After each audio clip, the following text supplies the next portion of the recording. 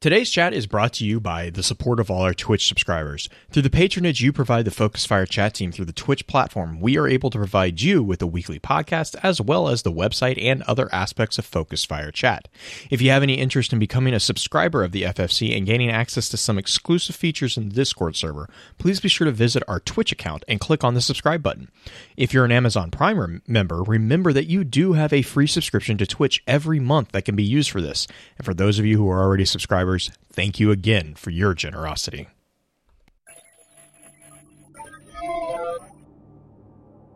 You may have heard the whispers of guardians gathering in the shadows, exploring the mysteries of this world and the worlds which surround us.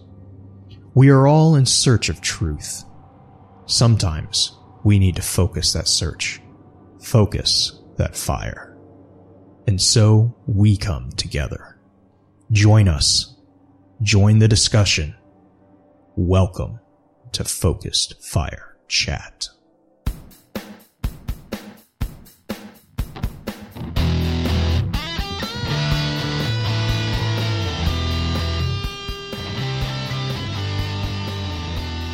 Welcome back for episode 140 of Focus Fire Chat, recorded live on August 17th over on twitch.tv/FocusFireChat. As always, I want to give a big shout out to our live chat here with us tonight. Thank you so much for joining us once again. Our topic for tonight's episode is going to be a look at the Barons of the Scorn. But first, let's run through a quick introduction of those on the show for tonight. As always, this is your host, Blue Crew 86. Next up, we have our own master of social media, the one and only Green Eye Music Lover. Green, I hope you're doing well. How's the week treated you so far? I got my shirt. I'm done playing the Solstice. I'm done. That sounds like me the other day. I'm like, I got it! I'm going back to No Man's Sky. Leave me alone. I mean, okay, so I'm not done. I'm done on Xbox for as of right now because I really wanted to get the t-shirt. Are you going to try to do it on PlayStation too? Oh, God, no. I don't... No. Because I'm not even close with PlayStation, because I don't have all the things that I had done. The reason why I did it on Xbox is because I had a raid clear. I had some of these other little things for the bounties you could finish up. I had those already done on Xbox. I haven't done hardly anything on PlayStation, because I've been playing it for PvP. But I wanted to get the shirt done, and a couple of you guys know that I was out of town last weekend to be back in Kansas and go with my little sister for her wedding dress shopping. So I really haven't had a ton of time to grind, but I really, really wanted the shirt. And I finished it up yesterday. I finished it yesterday because I was supposed to be on the show with Grindhead Jim, and he totally forgot. So I finished the last bit of strikes that I needed to clear. Got my shirt, and I'm not doing Titan, and I'm not doing Warlock, because I don't have to do either of them, and I don't care about the Sparrow and the other little things. But yeah, I got my things done. I'm ready for Forsaken to come out and be able to figure out what the heck is going on. There's going to be never mind. Sorry.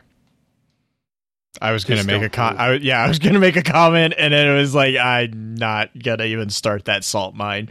I kind of already see where you were going, and I apologize. Just ashamed. Might not be a good idea. Just a thought. All right, anyways, and rounding out the usual team, we have the grizzly bearded cultivator of Spinfoil himself, someone who might have the appearance of a grizzly, but truly is just a teddy bear, the one and only Beard Grizzly. Beard, how are you doing tonight? Is that what we're going with? I promised you that I wasn't going to use the other one yet. So, yeah. All right. That's what your surprise was the other day? Huh? This is what we were talking about in chat the other day? No, well, there is... I have a long laundry list of potential intros for Beard that I'm just working my way through. Great. Hey, to be fair, in my defense, I did... and my life. In my defense, I did not come up with any of these.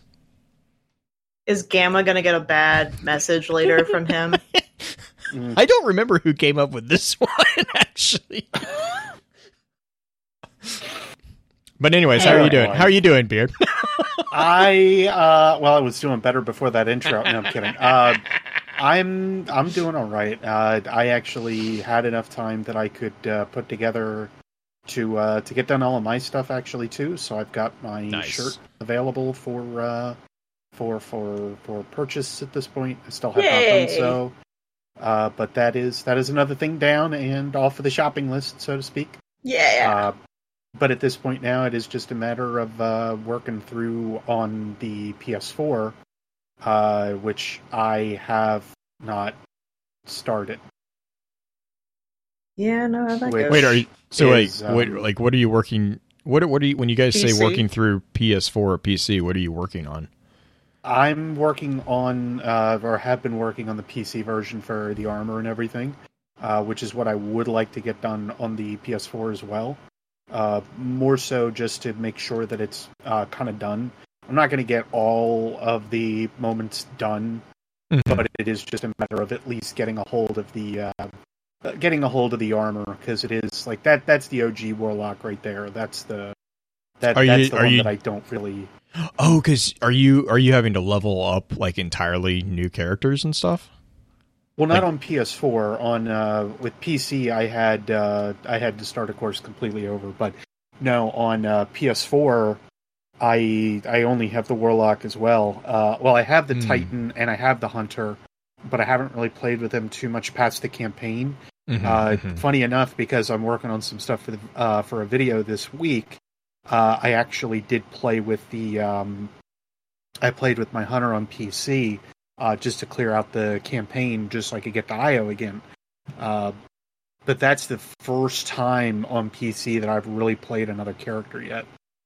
But no, for PS4, it's literally, I just want to make sure I get done the armor at least, just to make sure that that's done for the Warlock.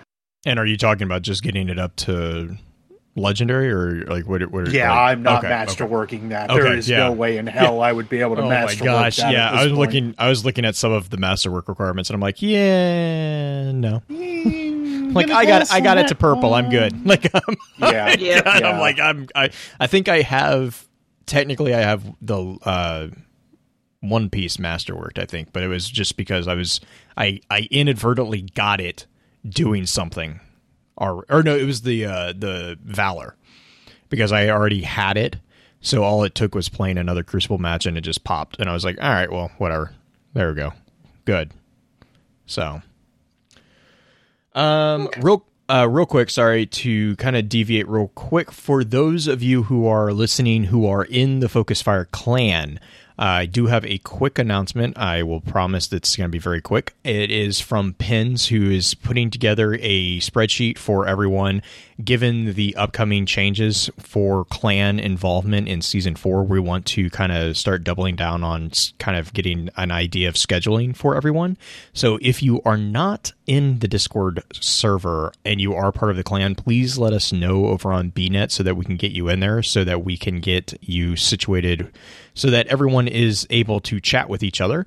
But yeah, just shoot myself or Pins Halo a message over on BNet if you're not in the Discord server. If you are in the Discord server and you don't have access to the clan chat, let me or Pins know as well, and we'll get you in there. But we are trying to fill out everyone's time zone and time played and everything. So just make sure to help us out and get that information, just so everything's up to date for us all. Other than that, I think that's everything for that I was supposed to. Pins will probably yell at me here in a second in chat if I didn't remember something, but I believe that's everything. So let's run through the normal topic intro, and we'll get right into it. In our last episode of Focus Fire Chat, we discussed aspects of storytelling. If you ever miss an episode and would like to catch up, please be sure to check out FocusFireChat.com for archives, articles, and links to the other aspects of Focus Fire Chat.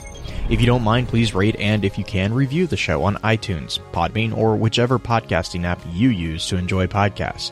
Reviews are extremely helpful, as they not only let us know what we can do better, but help us stay on the charts, which helps others find our amazing community. To those of you who have already taken the time to leave us a review, thank you. As many of you already know, Focus Fire Chat is a cross-community gathering where the intent is to offer a week-long, in-depth view of a particular subject from within the lore of Destiny and other games. This chat begins every Tuesday morning and runs until the following Tuesday, with topics decided by the group via a poll that begins every Friday and ends on the Tuesday morning of a new chat. Every Friday at around 10 p.m. Central, we get together to stream a high-level summary of the previous week's chat for those who were unable to participate. Please be sure to also give some support to the other podcasts in the Guardian Radio Network, links of which can be found on our website. If you're a fan of lore in all its various forms, be sure to also check out thelorenetwork.com, where you can find a wide variety of some amazing content that covers a number of different titles and mediums. Our next chat is going to be a discussion on Cabal Hierarchy. Note that there will not be a poll this weekend, as we are going to set aside next week's discussion for a special episode commemorating the Hunter Vanguard mentor, Cayde 6. With all that being said, here's Green with a high-level summary of tonight's topic. From a scholarly view, the typical barons of the Fallen acted as intermediaries and enforcers for the various houses. Though our source material is rather limited, we can begin to see an image of these pirate-like factions. This group of Fallen leaders are not the heads of their houses, but function as vital cogs in the wheel of Fallen society. Will the Barons of the Scorn follow the same pattern? Who are these Fallen, who have moved beyond the typical tinkering scavengers to become entities that are in some ways near perfection in their areas of devotion? A fanatic, machinist, mindbender, con artist, hangman, mad bomber, rifleman, and writer. Each of these specialize in their own particular flavor of destruction. Let us dig into what we know about our newest foes in Destiny. Oh, and fair warning, this entire episode will likely contain spoilers at various points. You have been warned. Before we jump into the information and thoughts that the community had about the Barons, however, let's have a quick chat about this week's Lost Lore.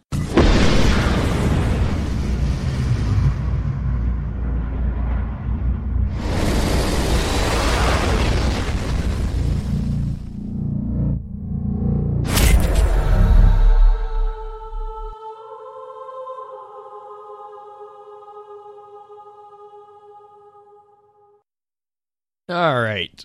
So, yeah.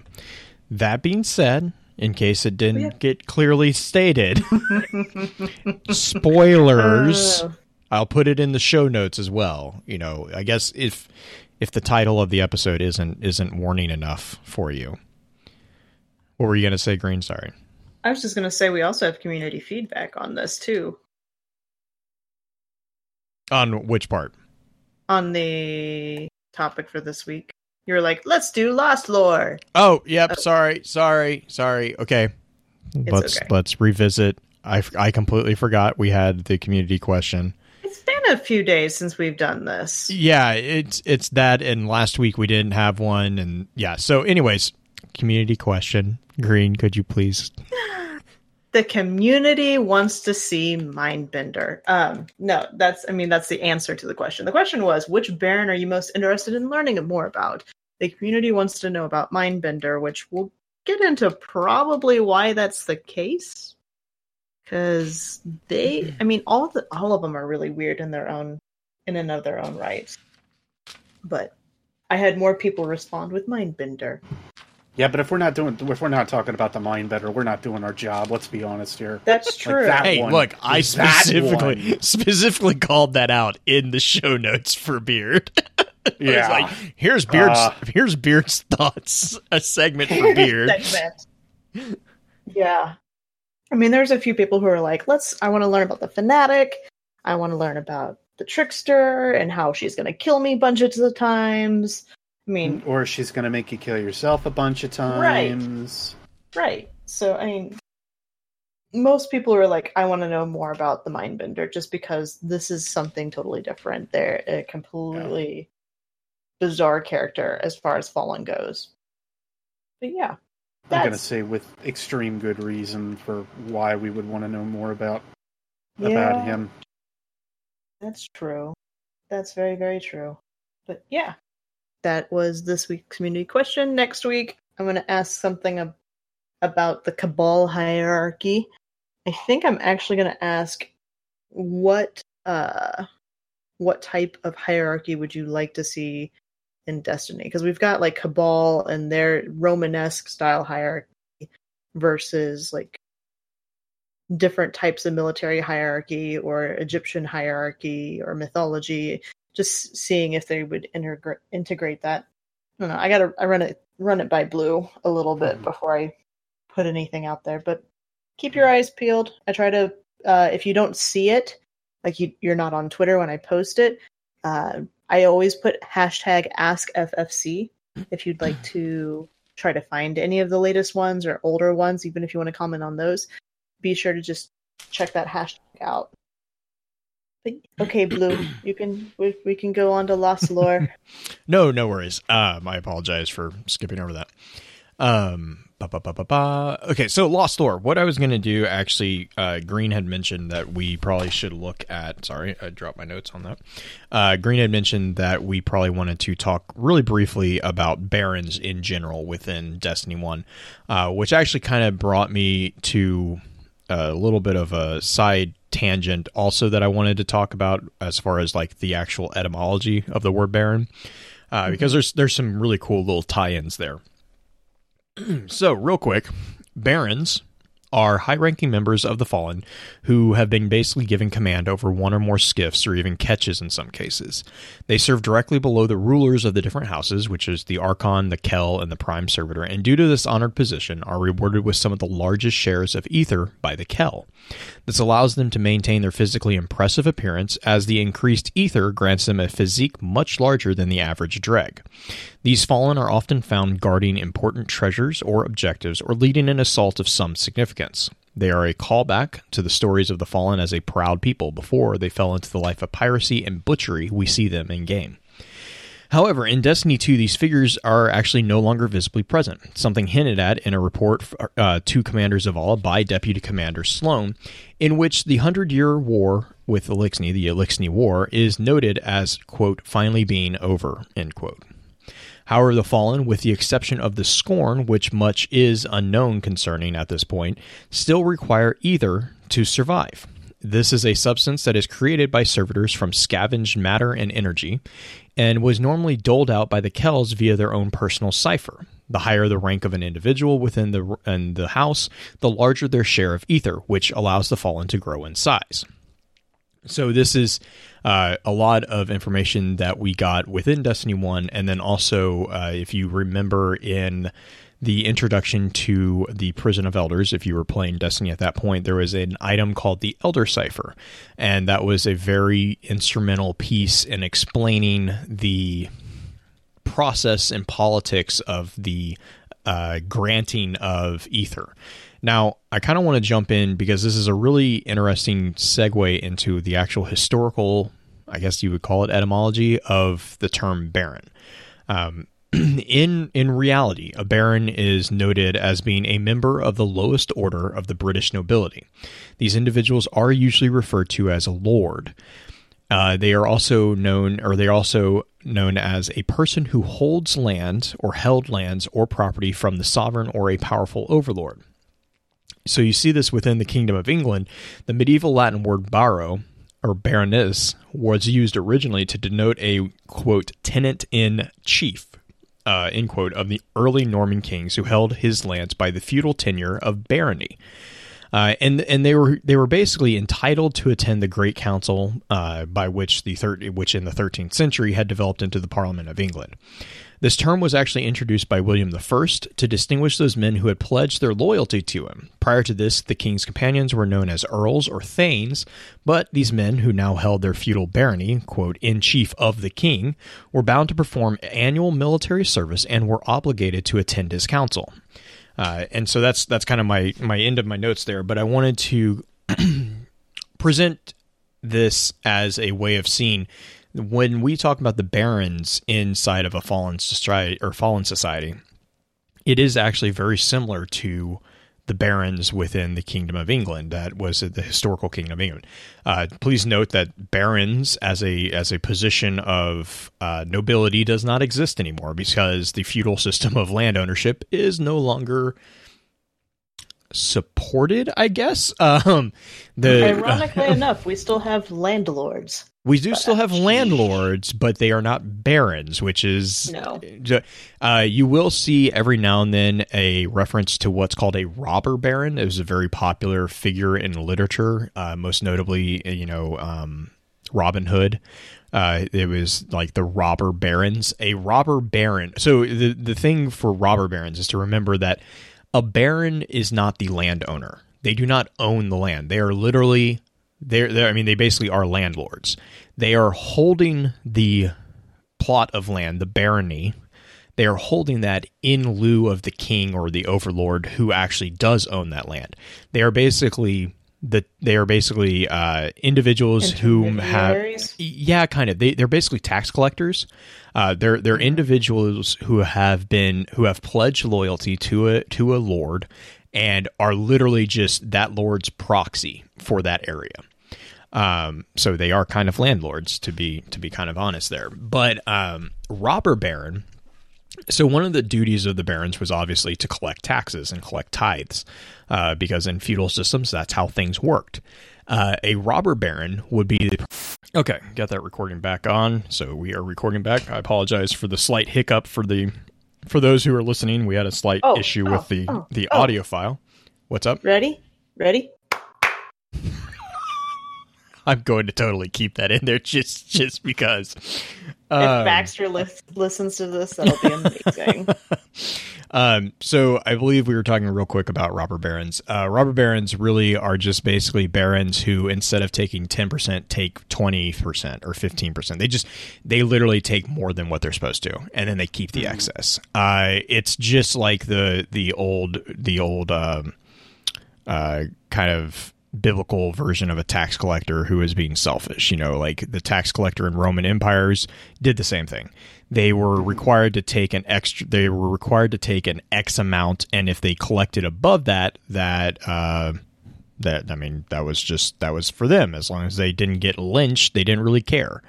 So that's where the term robber baron is actually coming from. That's what that means. So you see that a lot in literature, again, very predominantly in stories such as like Robin Hood and those stealing from the rich to give to the poor and all that stuff. The robber baron is usually portrayed as the villain of the figure or the story.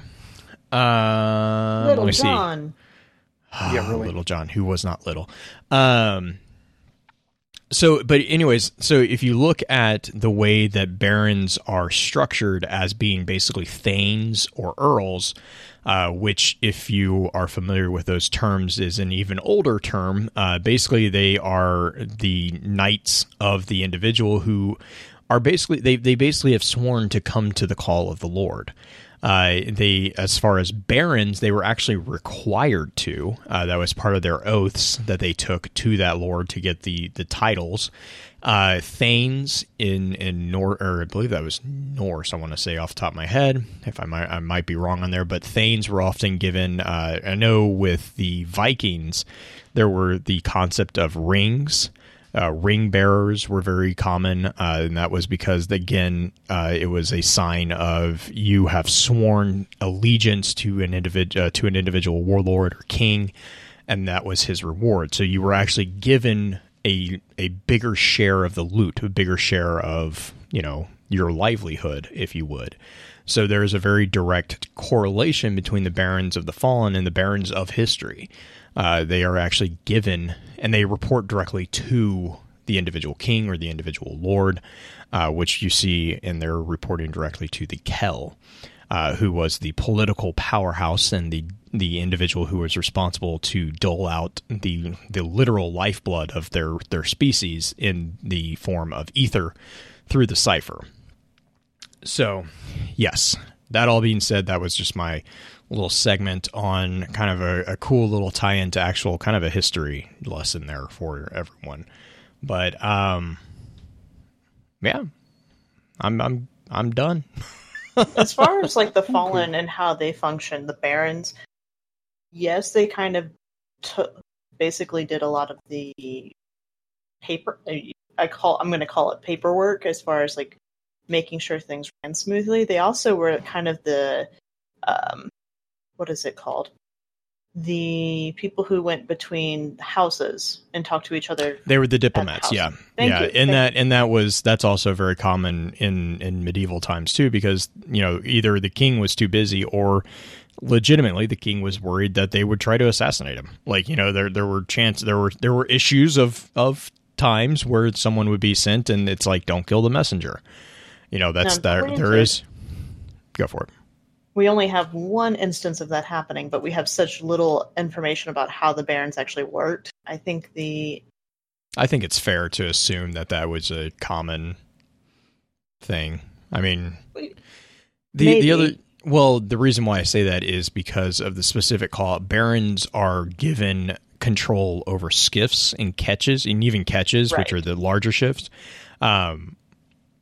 So, like, they are specific, and Barons in game are presented as larger captains. They are basically the captain. They're the captain archetype, but they're yellow bar, and they're usually only experienced in like heroic missions or something very specific, like a strike or, you know, something very, very important. Right. And so for me, I would not be. I think it's a safe assumption. It is to be granted, it is an assumption, but I think it's a safe assumption to view the Barons as, you know, kind of being that intermediary messenger between the Kells of houses. Like, I don't see a Baron. I don't see a Baron being like, I'm going to go talk to this captain. No, that would be a captain. Like, you know, you'd send someone. The mission where we walked in on the two king barons talking to, was it a devils? Skolus.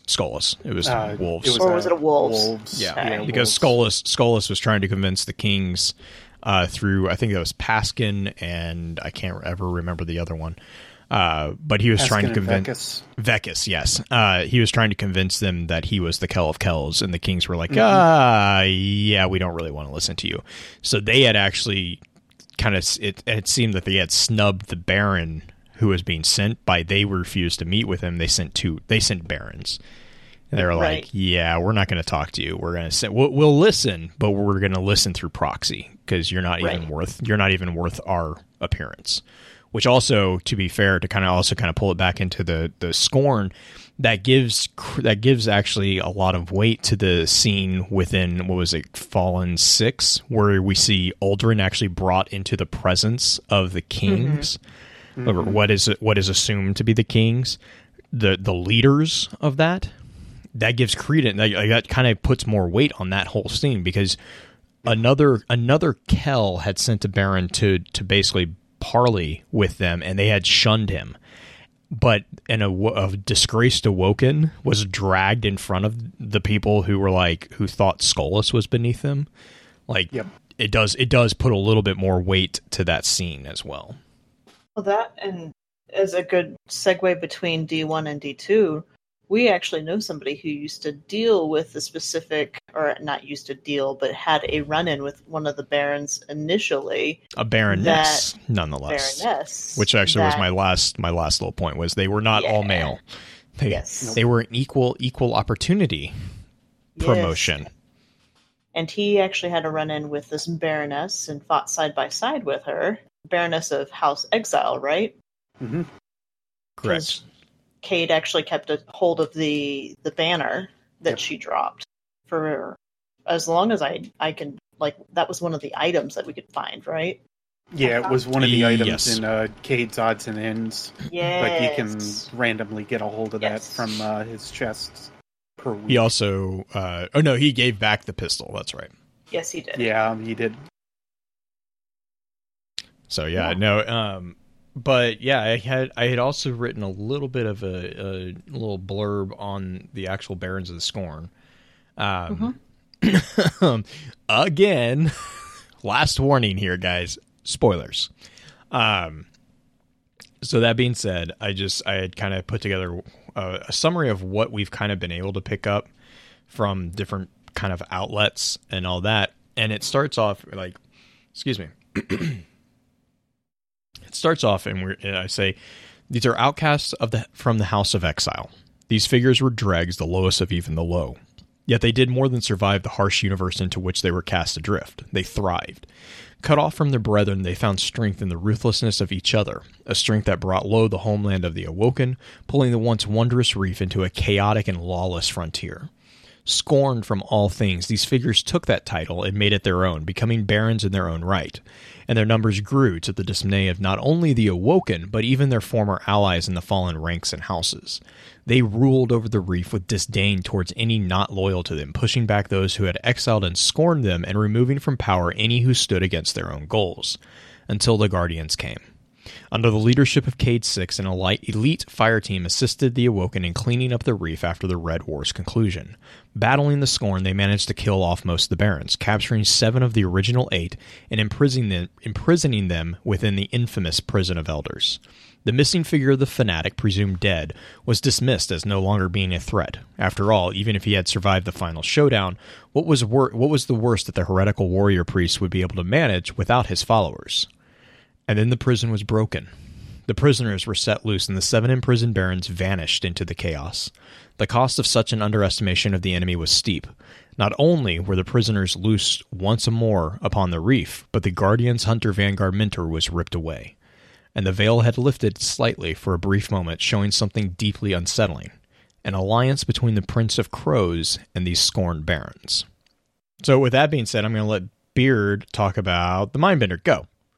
Hooray! Are you sure that's do we want to jump right into Mindbender? No, we're not going to do that. That's a terrible idea. That is an awful idea. There's the whole episode. Yeah, really. I kind of think the first thing. So really quick, there was I believe it was Game. Now, of course, Game Informer. Game Informer. Thank you. I was like, I wanted to say GameSpot, but that's. Anyways, yeah. Game Informer article. They've been doing a full month of Forsaken releases, which have been amazing. They've been very good. They're also very heavily spoilers, like even more so than this information. But they had a really, really cool breakdown of the 8 barons.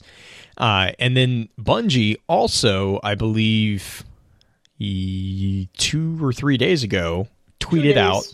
Was it 2 days? They tweeted out little GIFs and little like blurb intros to the barons as well, which I thought was really cool. So I figured we could just run through those, kind of like a summary blurb of each one of the barons real quick, if you guys think that's the best way to go about this. I think so, and then we can touch base on the ones that like really interest us. Yeah. But at least just to give them like equal opportunities, since that seems to be the whole gist of the show here. Yeah, I think that's probably the best way to start with. Before we get going on that, though, too, there was actually somebody that had made a... I had tweeted it out on Twitter the other day, but somebody had made a Super Smash Brothers like intro for all the barons. It was great. It's so good. But if you haven't seen that, I did post that on mine, and maybe Blue can get it in the show notes. But it's entertaining, if nothing else. Yeah, and I think a good segue, I know Green and I were kind of chatting about this a little bit, is what is the difference between Destiny 1 barons and these barons? And so, Green, I don't know if you had any thoughts on that one, or if you wanted me to kind of go into it. Well, you kind of touched on it a little bit as far as the overview is, in that these barons are... They were the outcast of even their own banner, their own house. Yeah. And so they had to evolve in various ways to not only survive, but also gain strength in and of itself. And they do it in very different ways. Like, all of these barons are very, very different in their approach to what they view as strength. And I think that it's like a D&D group gone bad, is kind of what it is. It's an evil campaign. It's totally an evil campaign, because you have like your leader, and then you have like the wizardy character and the trickster rogue, and And then you have for some reason, you have a tank following you on a motorbike. I mean, oh no, tanks are the easiest to corrupt. Like, believe me, that's easy. I'm just trying to figure out which one of them is going to be the. Oh, you know what? The Mindbender is going to be the Bard. Yeah, totally. Or the Trickster. She's the con artist. That's a She's fair a point. bard. That's a con artist. Yeah, that's true. But yeah, I mean, they all have kind of their own flavor on, and they also grasp power in different ways, which I think is really interesting. They're not all like the Hive have their rituals and have their tithing and sword logic, and the Fallen normally have their ether. Well, these guys, yes, they all grow because of the ether stolen. Yeah. But they also gain power and grasp power in very, very different ways, which I think is the coolest. Yeah. You want to start with the leader of the group that is not Uldren? Because Uldren is ultimately the number one in all of this. Yes. Yeah, the Uldren is recognized as, quote unquote, the leader. And I think that's largely also because he is the one who kind of orchestrated their entire re-release from the prison. Mm-hmm. But second to Uldren is the Fanatic, who has his own really kind of unique. And I guess that's a common thread as well. Is kind of going off what Green is saying. All of these figures have a very unique spin and kind of perversion of even the dark aspect of Fallen. Mm-hmm. So the Fanatic is kind of a his name is Fikrul, which is kind of like fickle. He's also known as he's also known as the Fanatic. Obviously, he's also known as Fikrul, Master of Souls, or Fikrul Shadow Priest. He is the leader of the Barons and is basically he's kind of the first and the most powerful of this like weird evolution of Eliksni that is known as the Scorn. He views the Scorn as an evolution of the Fallen and basically a final evolution of what they were always meant to be, eternal. So he's kind of a necromancer in his own way. The history that we have from Game Informer. They said that once they say once a prominent Archon priest of a long lost house, the Fanatic preached heresy to the machine worshipping Eliksni and paid a heavy price, docking, banishment, and starved from the Fallen's life-giving ether. After falling in with the Barons to become their warrior priest, he continued his anti-Great Machine evangelization and instilled in his brothers and sisters a belief that the old Eliksni must finally die, as the Whirlwind should have allowed, in order for them to rise better and stronger and eternal.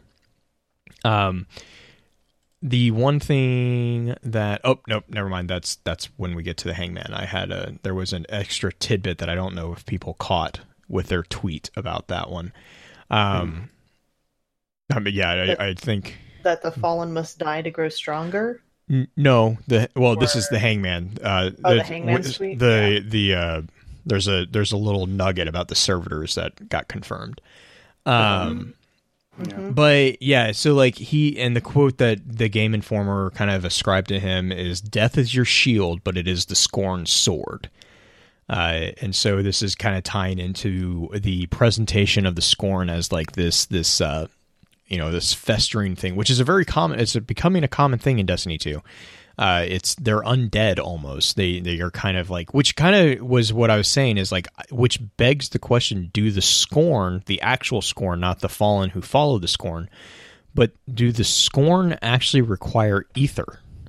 Because they have ether fed to them. Well, the Barons do. The Barons do, and they're mercenaries. But the mercenaries that kind of help them from the spiders, they have been called out as falling as kind of buying the Hangman's black market ether. But my question is the Scorn, this corrupted evolution, the actual Scorn. But that's a legit question. I don't have an answer for it. So here's a spin foil for it. The Fanatic carries a shard of the Traveler, a piece of the shard of the Traveler. Or at least that's what it appears that he's carrying. And he's got that electric power and everything. Yeah, it's the status mentions that. Yeah. Could they have figured out that a way to semi-infuse some of the Scorn with that? Because the pictures in the different it is Activision, the promo pictures, the Scorn are bluey, glowy traveler light like creatures that have pustules all over their body. So could they have somehow figured out a way to manipulate their own evolution with some dark traveler energy? So the Scorn are the Eliksni's equivalent of Awoken?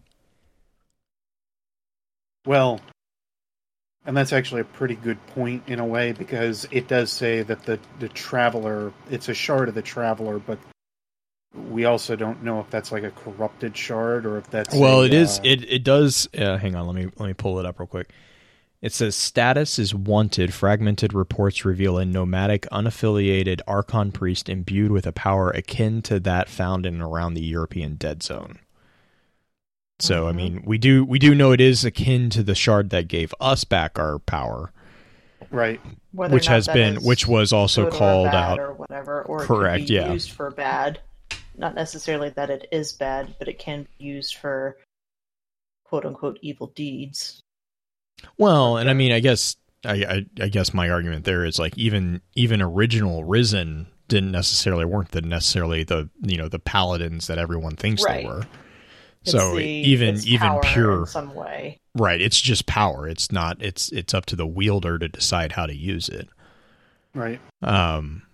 But I do know that there is the scannable in the EDZ where they mention, there's a odd confluence of dark and light within the shards that wasn't within the Traveler. So, but you said that about the blue fire and all that.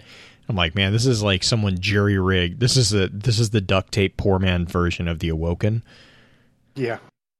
Which is really sad. Oh no, it actually kind of makes me. No, actually, I'm not really sorry because they're trying to eat me from what I've seen. But it's like it kind of makes you feel bad a little bit because I don't know. I also kind of think I'm like, how many of these. I don't know. I'm just curious exactly how their entire structure is going to be present. Like how much we get to learn from them. But again, it kind of goes back to my question of like, I don't know, because if these are truly resurrected, if these are truly like zombie-esque type fallen, my question stands. It's like, does that mean that they don't need ether anymore? Are they truly free? Are they beyond that? Well, because I mean, that's what he's saying. He views his Scorn as an evolution in the final manifestation, and he's anti-Great Machine. It could be a literal or a figurative. Right. That's true. But considering that it is the Awoken that we're going to, if it does tie into kind of the Awoken story as well, if they figured out how Awoken were made or created, and they start implementing that's true, it with the Fallen itself, because that's the Tangled Shore and everything. Yeah, that's right. Yeah. Mm-hmm. So, I mean, that is definitely a really interesting idea. But we should get back to the Barons themselves instead of right, and that's actually a good segue into the Machinist, is talking about jury rigging things. Mm-hmm. So you want to talk a little bit about the Machinist screen? So the Machinist has a little quote above her, and it says, "We're all thieves. Some of us are just better at it." And her real name is Alycris, and her known aliases are the Machinist, Scourge of Solus Descent, Alycris the Bandit, and she is a fallen. Now they notify it as Baron, so technically not Baroness. I don't know why they're not calling them Baroness, but they're calling her a Baron. Well, they didn't call the others Baroness either. Mm-hmm. Like, they are Paskin Paskin and Vekis are just listed as Barons. However, one of them is a she. So the Fallen simply don't give the male or female version of As- the title. Yeah, It is I just kind of As a take. title I itself. think we gave them the titles. Well, no, Yes. they had the card that talks about Cade fighting the Baroness. It is mentioned as a Baroness. It's not a Baron. Right, but it was Yes, from but Cade's Cade is perspective. giving Right. that. Yeah, It's not the title itself. It's right, the, right, yeah. Yeah. And I mean, to Okay. be fair, to kind of go down that rabbit hole just a little bit, to be fair, even the title Baron could be argued that it's our translation. Yep. Right. So, I mean, Oh. sorry. Yeah, No, not it's okay. to spin people's head a little bit there, but that's like there was a throwaway line from D1 that even commented on the House of Wolves, or I think it was the House of Wolves, because it was like, what? How do you even know what wolves are? And they're like, well, no, that's just like the translation of like That's it's our basically like equivalent. that's the equivalent in English to that. Yep. I gotta say, it's the same thing with the Books of Sorrow. And Right, whatnot, right, which we talked correct. about Yep. with Because translation. Eris is translating those. Yeah. Yep. But going on with the Machinist, she is second in command to the Fanatic and his most ardent follower. She's an expert in munitions, weapon crafting, and in charge of the siege on the Redacted. She's an insatiable thief and hoarder with a terrifying arsenal. Her history. The bandit started life with nothing. Since then, she's hoarded just about everything she's ever taken, other than what she shared with her fellow barons, of course. Second in command to the Fanatic, she's a scourge of Seiss Jovian and Seiss Martian space, raiding ships and encampments and making off with any operational weaponry. Her status: she's currently wanted, Ordnance Master of the Scorn Barons. Alicris is a scourge to any ship that crosses beyond terrestrial space. Outstanding bounties remain for her role leading the Barons in the siege of Iran and the heist that took place in the aftermath of Solus' descent. So she needs to be on Hoarders because her place probably really smells bad. And by her place, I mean the fact that she stores everything on her back. Is she the one with the turtle shell? She's the one with the turtle shell-ish looking thing. But yeah, she is kind of a mountain. She is almost as big as the Fanatic, if not bigger, if you count her shell-like apparatus. She's kind of a hunchback in the way that she appears. Well, if you're carrying everything you own, I mean, have you not seen I think it was Penny Arcade making fun of Elder Scrolls for carrying all the stuff that you kidnap? The 80 pounds or whatever yeah, you the can 80. pick. Oh my God. Well, because with mods you can turn that off. So, yeah, that's all now that's all I can picture. It's her with the giant canvas bag. God, no, she's got quite the collection going on. Yeah. I would be afraid to see what she's got hidden in different places if she's carrying that much stuff on her. But no. She's definitely a weapon. She's I guess you can say the epitome of a fallen, because they're constantly trying to reuse and modify things that they've stolen from other people. Oh, yeah. So she's definitely got that pirate-esque type thing. Hey, Beard, guess who's next? I saw. Yeah. I want you to quote him though.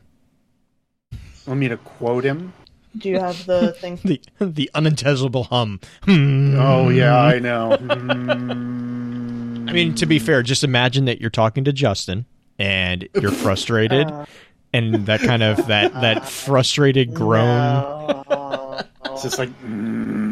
Yep, that one. There he goes. He's got it on command now. And gravelly, even, too.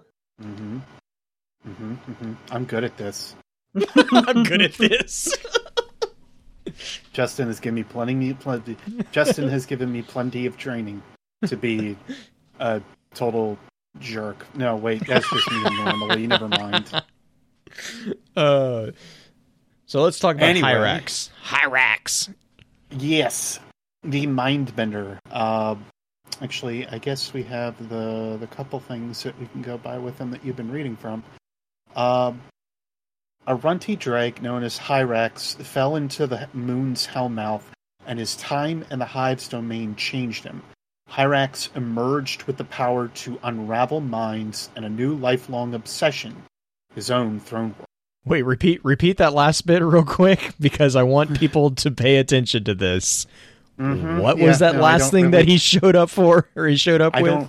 I don't really want to say it again because it's spooky as heck. Hyrax emerged with the power to unravel minds and a new lifelong obsession, his own throne world. There's so much to... Oh, gosh, there's so much to unpack with this guy. So much. Like, it's not even, like, small details or anything. It's big stuff. And the implications that are kind of, like, hiding behind him are insane. The absolute fact that we have another... which, in some regards, is okay, because I kind of understand the idea of, like, another species being able to have their own throne world or utilize it, but the fact that he's able to do it without a worm is kind of impressive. The fact that it's definitely not like his own thing, or that the throne worlds in general are not just the things of the hive are immense. Mm-hmm. The fact that maybe Toland was right in terms of aspects of how said ideas would work out. Wait, can you say that one again? How Toland was right about something. Okay. Actually, a lot of things. Yeah, I know. That's the spooky part but I mean, the other thing, to be fair, though, it also confirms a lot of our theories about how the Ascendant Realm is not just a hive thing. Oh, yeah. Like, that's the other big, like, I mean, we've had these, like, discussions? whispers kind of within the behind the scenes of the lore, because you have, like, Eris, for instance, who magically can teleport now, which, that also seems to be something to do with the Ascendant Realm. We have... Others. Yes, that's also another point that blew my mind when she did that. But, like, there's that, there's Toland, there's the entire Awoken. To be honest, there's a lot of tidbits with the Awoken even that this kind of does open up explanations that make a lot of sense. So I'm just, Mindbender is just, he's confirming and infuriating at the same time so much. Well, especially with some of the other stuff that they had listed in the Game Informer blog, which is even more concerning, confusing, etc. The Great Crow heist? Yeah, I'm going to say between that business. I have my notes here handy on him. I don't have the Game Informer piece unless we do somewhere. And I think if you jump into the link at the very top of that list, I have them all transcribed to the FFC wiki. Oh, just on the wiki. Okay. Here's a question.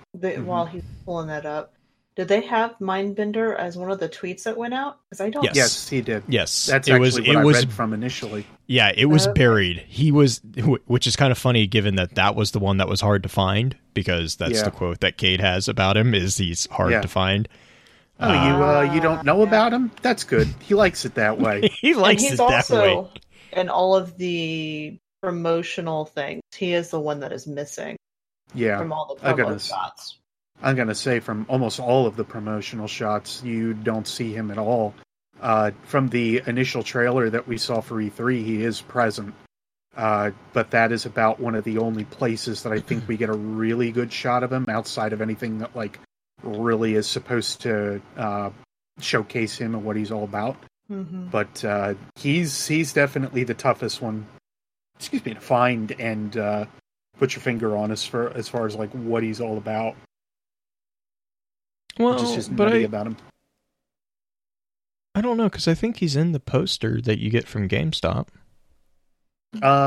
He might be, but I think know he's like the second from right. Yeah, there was a couple promotional items though that he's not listed in. And I can tell you that one for fact. I guess the image that I used for the banner, if you look, there's like. I think he's either the far right or he's the second from the right. He's the second from the right. Because he's got Yeah, because the prongs on his head, which I know Right. Beard Because he we've had the conversation. He's got Yeah. the Oryx wings. Yes, yeah. Okay, I'm Anyway. not going insane. Nope. No, you're Not not. yet, at least. We're all going insane because Okay. he's making us go insane. Let's Mhm. just be honest there for a second. It's all his fault.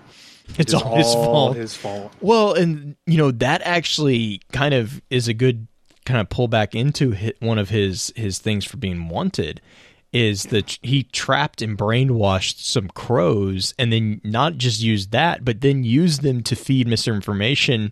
And he actually is called out as being maybe one of the causes of the tension between Earth and the Reef. Yeah, Mhm. I do have that info I'm like- pulled up here. I've had it up for a while, but I'm we just got talking. What? Yeah, really. But his big things here. Real name Hyrax, unknown alias the Mindbender, Hyrax the Brain, Hyrax Ascendant, Fallen Baron, male. A mad genius who has been changed from his research into the Hive and their dark religion, has somehow found a means of exercising control over Hive combatants. As a starving, runty little dreg, the Mindbender fell into the moon's hellmouth. He's never spoken an intelligible word since, but his time at the Hive's domain changed him, gave him a lifelong obsession. After years of study, he found a way to carve a throne world of his own after the Ascendant, from the Ascendant realm. Little is known about the Baron dubbed Mindbender, but he has gained a reputation for unraveling the minds of his enemies. Latest reports reflect a dangerous obsession with the Hive. Mastermind the Great Crow heist. Trapped and brainwashed Prince Uldren's crows, using them to feed misinformation and fuel tensions between Earth and the Reef. The Gaspra slaughter. The system-wide manhunt for his capture led a trap at Gaspra. 43 awoken lost. The haunting of Nemesis. Asteroid 128 Nemesis was a reef outpost until the Mindbender made it the site of his earliest experiments. Now the asteroid shifts between our dimension and the Ascendant realm. And then Kate's little quote here, just to reiterate, never heard of the Mindbender? Surprise! It's just how he likes it. An entire asteroid that goes between the Ascendant realm and here. What? Why is that a thing? Like, why can he do that? Like, that is slightly Dreadnought-esque. Right, but to be clear, it is not the same as taking the asteroid. I know, like, No. I've seen. Well, the reason I'm calling that out is I've seen a lot of people actually mention that. He's not taking it. That doesn't negate what he's doing by any means. But he's not like doing what Oryx does. No. I guess is what I'm just trying to clarify there. Trying to get out there. To be clear on another element as well, on what the asteroid itself is, 128 Nemesis is a large 188-kilometer main belt asteroid of carbonaceous composition. It rotates rather slowly, taking about 1.5 Earth days, 39 hours, to complete one revolution. Nemesis is the largest member of the Nemesian asteroid family, bearing its name. It was discovered in 1872, named after Nemesis, the goddess of retribution in Greek mythology.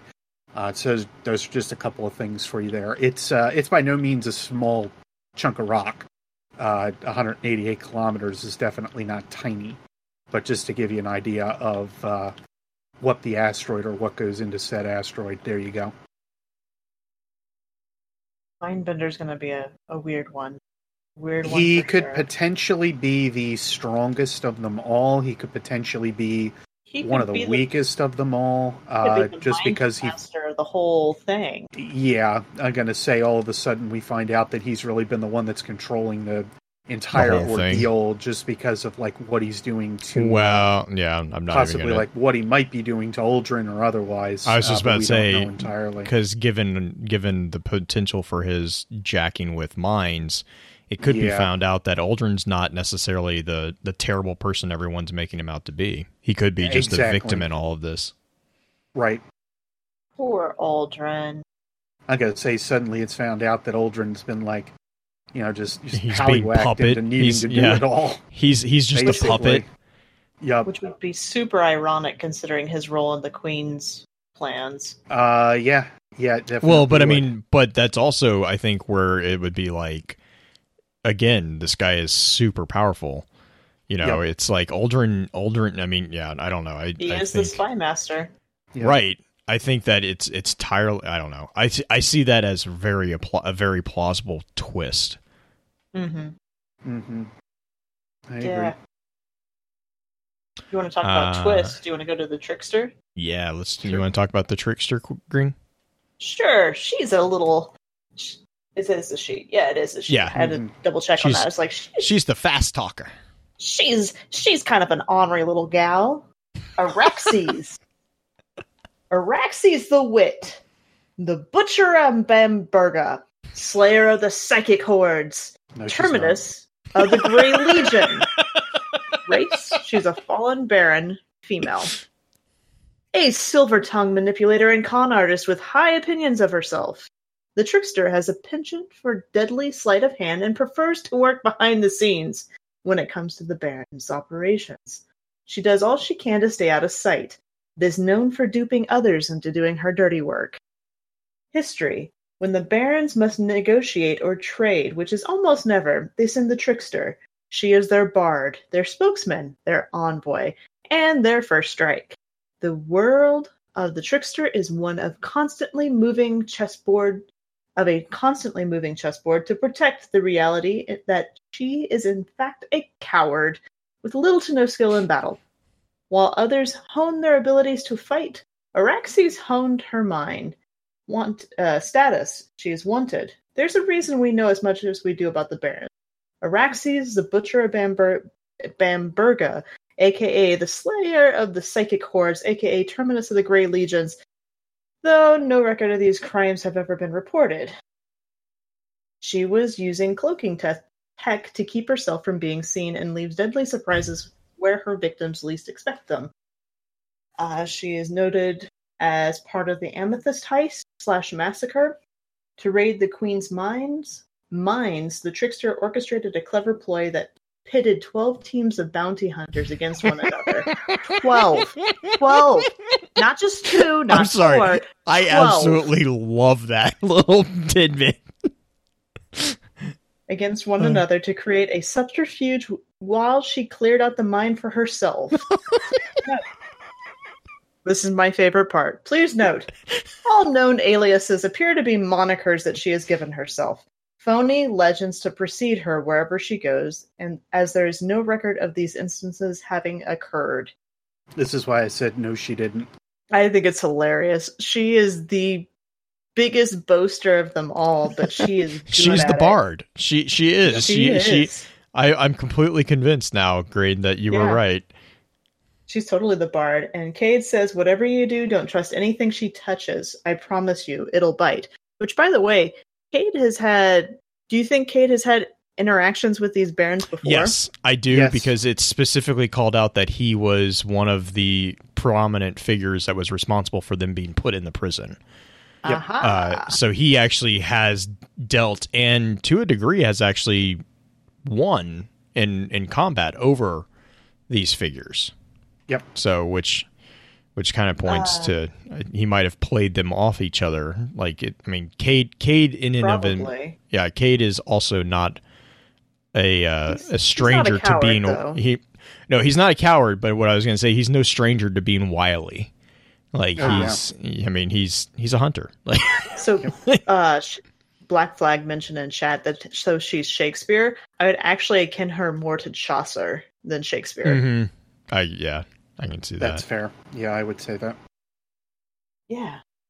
Now we get to the crazy guttural groans. Oh my gosh, this one's creepy. Yeah, and they did such a good job with because this is the Hangman, Virexis Vaughn, which it bugs me that he's the only one with a last name. He's also the only one. Yeah, I was just going to say he's also the only one with a like specifically called out alignment. But so this is the Hangman, and the reason why it's kind of like he's just an interesting individual. Right. So he is Rexus Vaughn, known aliases the Hangman, Rexus the Skaith, and the Godslayer, which we'll get into just here in a second. He is a male fallen baron. His alignment is enemy of the light. He is so they describe him as a silent sadist known for his penchant for docking and tearing ether generators from the cores of servitors with his bare hands. His obsession with torturing servitors is unprecedented in the history of the Eliksni. And the history for him is stated as, no one knows why the Hangman was abandoned at birth. Some say his parentage looked in his eyes and knew what he would become. Others say their cruel deed sealed his fate. The Hangman doesn't just kill his victims, he hurts them.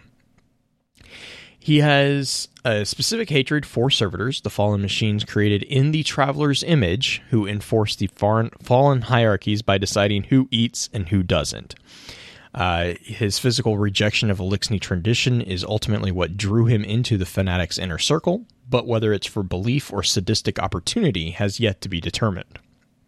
His status is wanted. Reports paint this baron as a depraved executioner. Locally known as the Hangman, he stalks fallen servitors and siphons their ether to keep his fellow barons overfed and frenzied. He is the keeper of the Aurora Caves, which is a known outpost where reef outlaws and other fallen denizens of the system gain sustenance and power through his ether collection for a bloody price, and he is also known for the eradication of the wolf servitors, which led to the extinction of the last of the fallen house of wolves.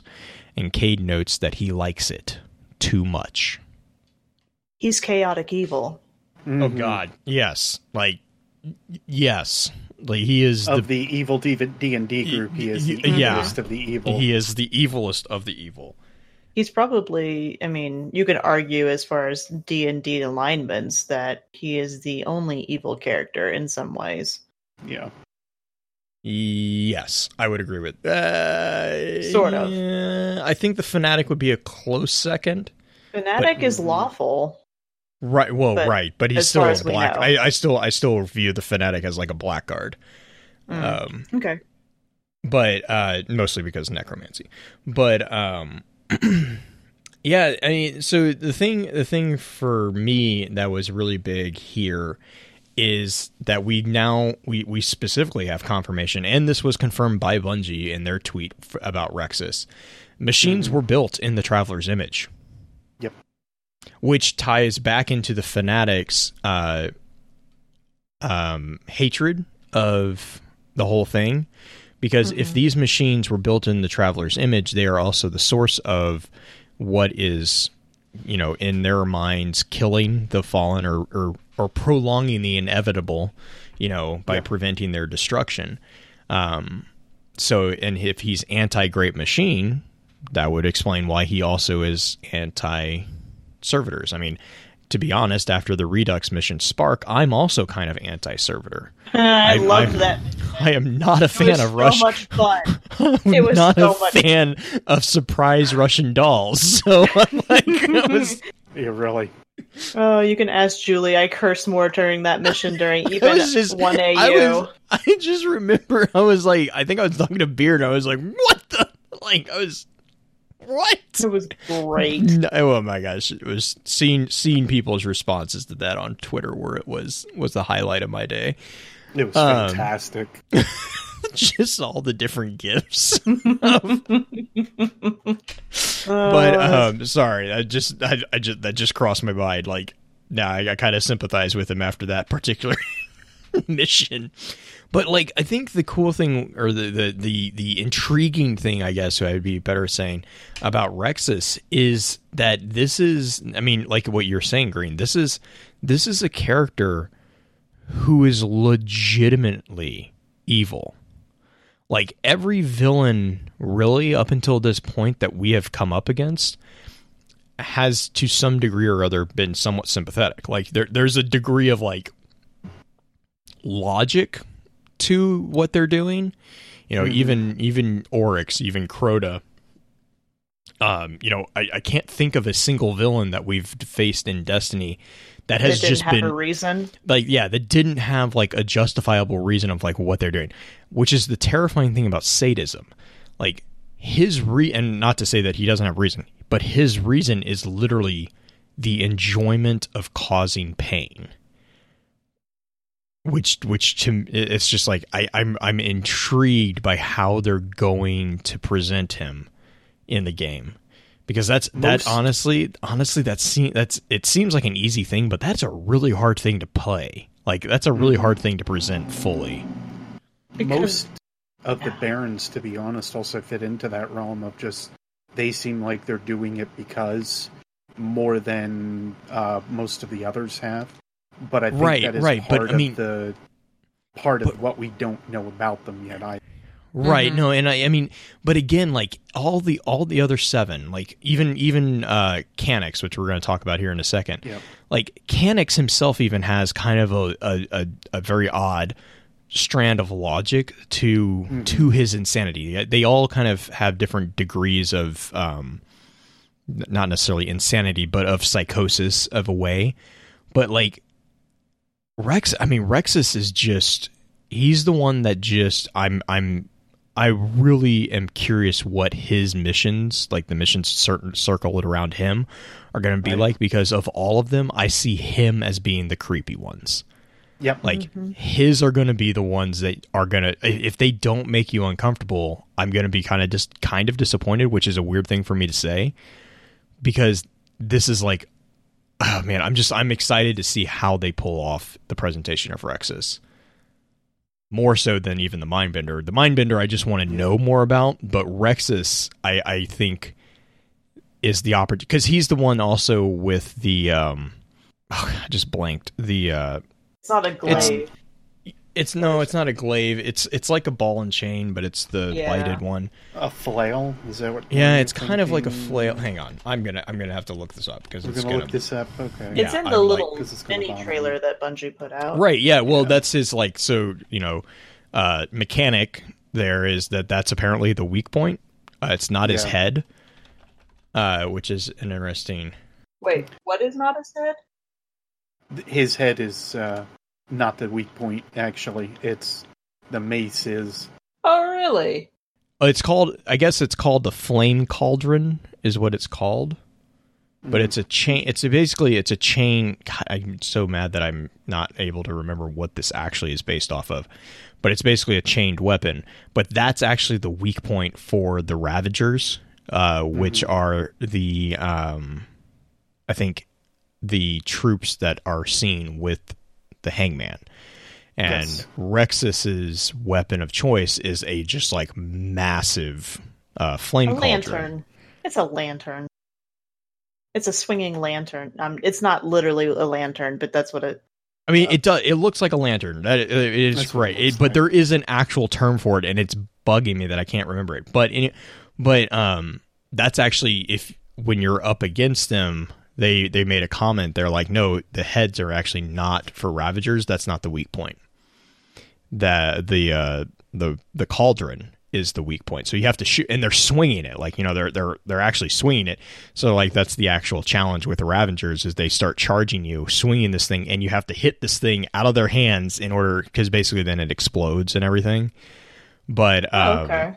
Yeah, it was a really actually kind of interesting little comment. I can't remember if it was Scott or one of the devs that had made the comment, but it was really, really kind of interesting to hear that. But like that, just his entire presentation is just that executioner-esque figure. He's got the black hood. He's got the whole medieval executioner look. Obviously, yep. I'm so intrigued to see how they're gonna do him. Censor, thank you. Oh, like a priest censor. Yes. Man. Okay. So that is no, that's not Mad Bomber. Mad Bomber's next. No, Mad Bomber's next, yes. Mad Bomber, aka the Junkrat of the crew. I'm so glad. Like I'm like, all I could see when they started talking about him, I'm like, This is Junkrat. I think they even made him hunched. Yep. Like Junkrat. Okay, who wants to read this one? Beard, do you want this one? I can read off on this, and give me one second here just to grab it. Known aliases: the Mad Bomber, Canix Two Fingers, Canix the Detonator, Fallen Male Baron. A bombastic thrill seeker for whom self-preservation is an afterthought, the lunatic known as the Mad Bomber is willing to blow an entire location to smithereens just to kill his target. History. No one knows where the Mad Bomber came from or how he got here because even he no longer remembers or knows. The Mad Bomber now lives simply day to day and bomb to bomb, constantly chasing the adrenaline high of a fiery explosion.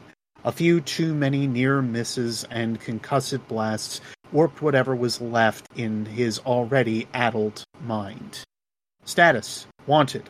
All reports on Baron activity show a high number of localized and massive explosions, believed to be the work of the one they call the Mad Bomber. Be aware of your surroundings at all times and prepare for disarmament protocols.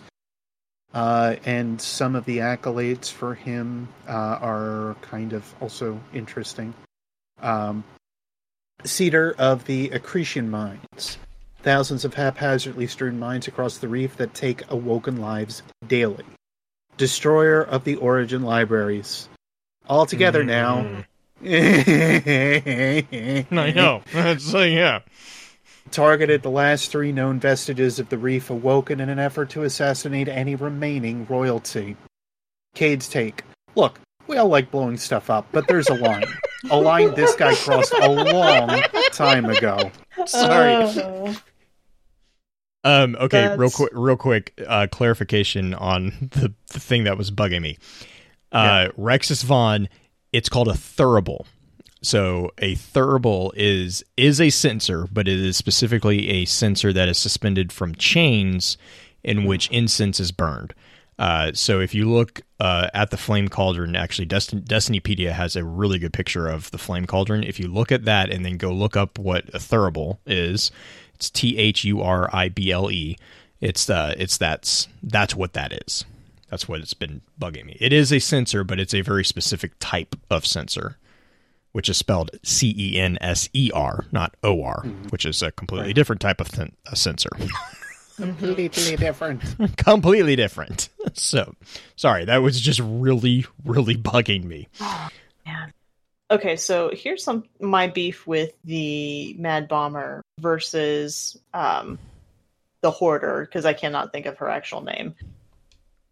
What does the Hoarder do that's different than the Mad Bomber? Because I imagine somebody we don't know yet for sure, but he obviously blows a bunch of stuff up, and how does she actually... Is she releasing different things at us? Is she... Well, she also manages a lot of different, engineering technology. Mm-hmm. She isn't just about bombs, where he is all about bombs. Now, the Machinist could still utilize bombs, because as an engineer would be for, mining equipment or something like that, sometimes you just have to prepare to blast. So here's all that I'm hearing, is that we're going to have to dismantle the mines. Varric very well better say that we have to dismantle mines, yes. Yes. Because I'm going to be very disappointed if he's not there to actually tell me that. The other thing, too, is Elycris is not absolutely insane. Yeah. And she also steals ships. Yeah. So I mean, sorry, Beard. She's an ordnance master, all she's around. A pack rat. Yeah, but she's a pack rat. Oh my god.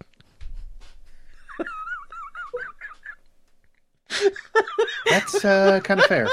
Actually. I mean, it's not wrong. It's not wrong. I have a hard time arguing this idea.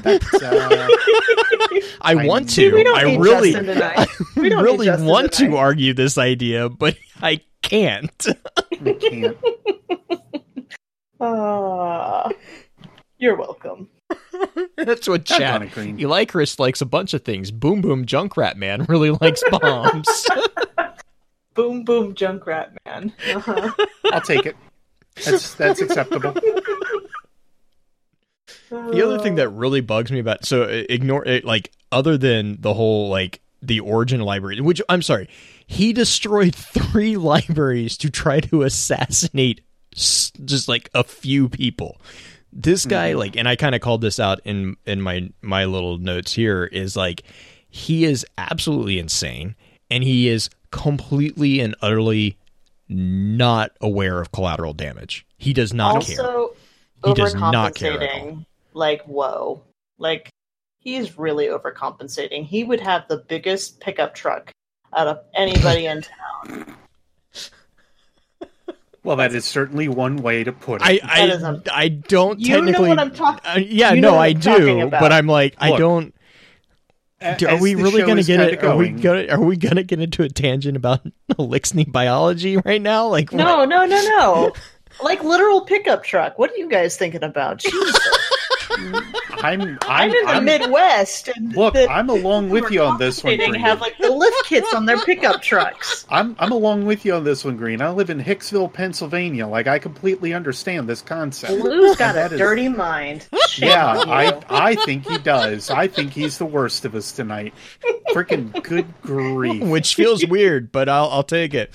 But the other thing I was going to say is the accretion mines is actually really what bugs me with him, is because, like, the origin libraries, all joking aside, the origin libraries, that's a really it's both sad, and it also shows his complete disregard for collateral damage. But what shows it completely even more is this guy has just and it's specifically stated, he's haphazardly strewn mines.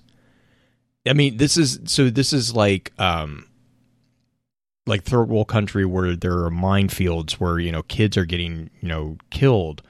Like that's what this is. Like these are mines that he has just thrown willy-nilly. He probably doesn't even know where they are. And it's just, I mean, that beyond anything is what pegs me really kind of like, and I think that's where Cade's quote about it is kind of coming at. It's like, these are things that are killing people that for no reason. Like there's a point at which, okay, we blow stuff up, and there's a reason we like Beard was saying, like as a siege tactic, you would bomb something. Like there's a purpose for that. Like there's a point to that. Even if there's collateral damage, there's at least some type of logic to it. But to think of like thousands of just mines just floating out, I mean, it's just, that to me is one of the things that's like that to me solidifies that this guy is absolutely loco. Also, could you give like a 30-second explanation of what the origin libraries are, just in case they don't know? Like, if somebody's listening to this that There didn't is a really play reason D1. that we cry. There is a big reason that we cry. There's a big reason that I still cry myself to sleep every night. The long story short is that the origin libraries are what the Teshiuns and the Awoken effectively have culminated as their like entire collective of knowledge. Think about like the World's Grave, for instance, with the Hive. It's kind of similar to that, but it is basically what they found out.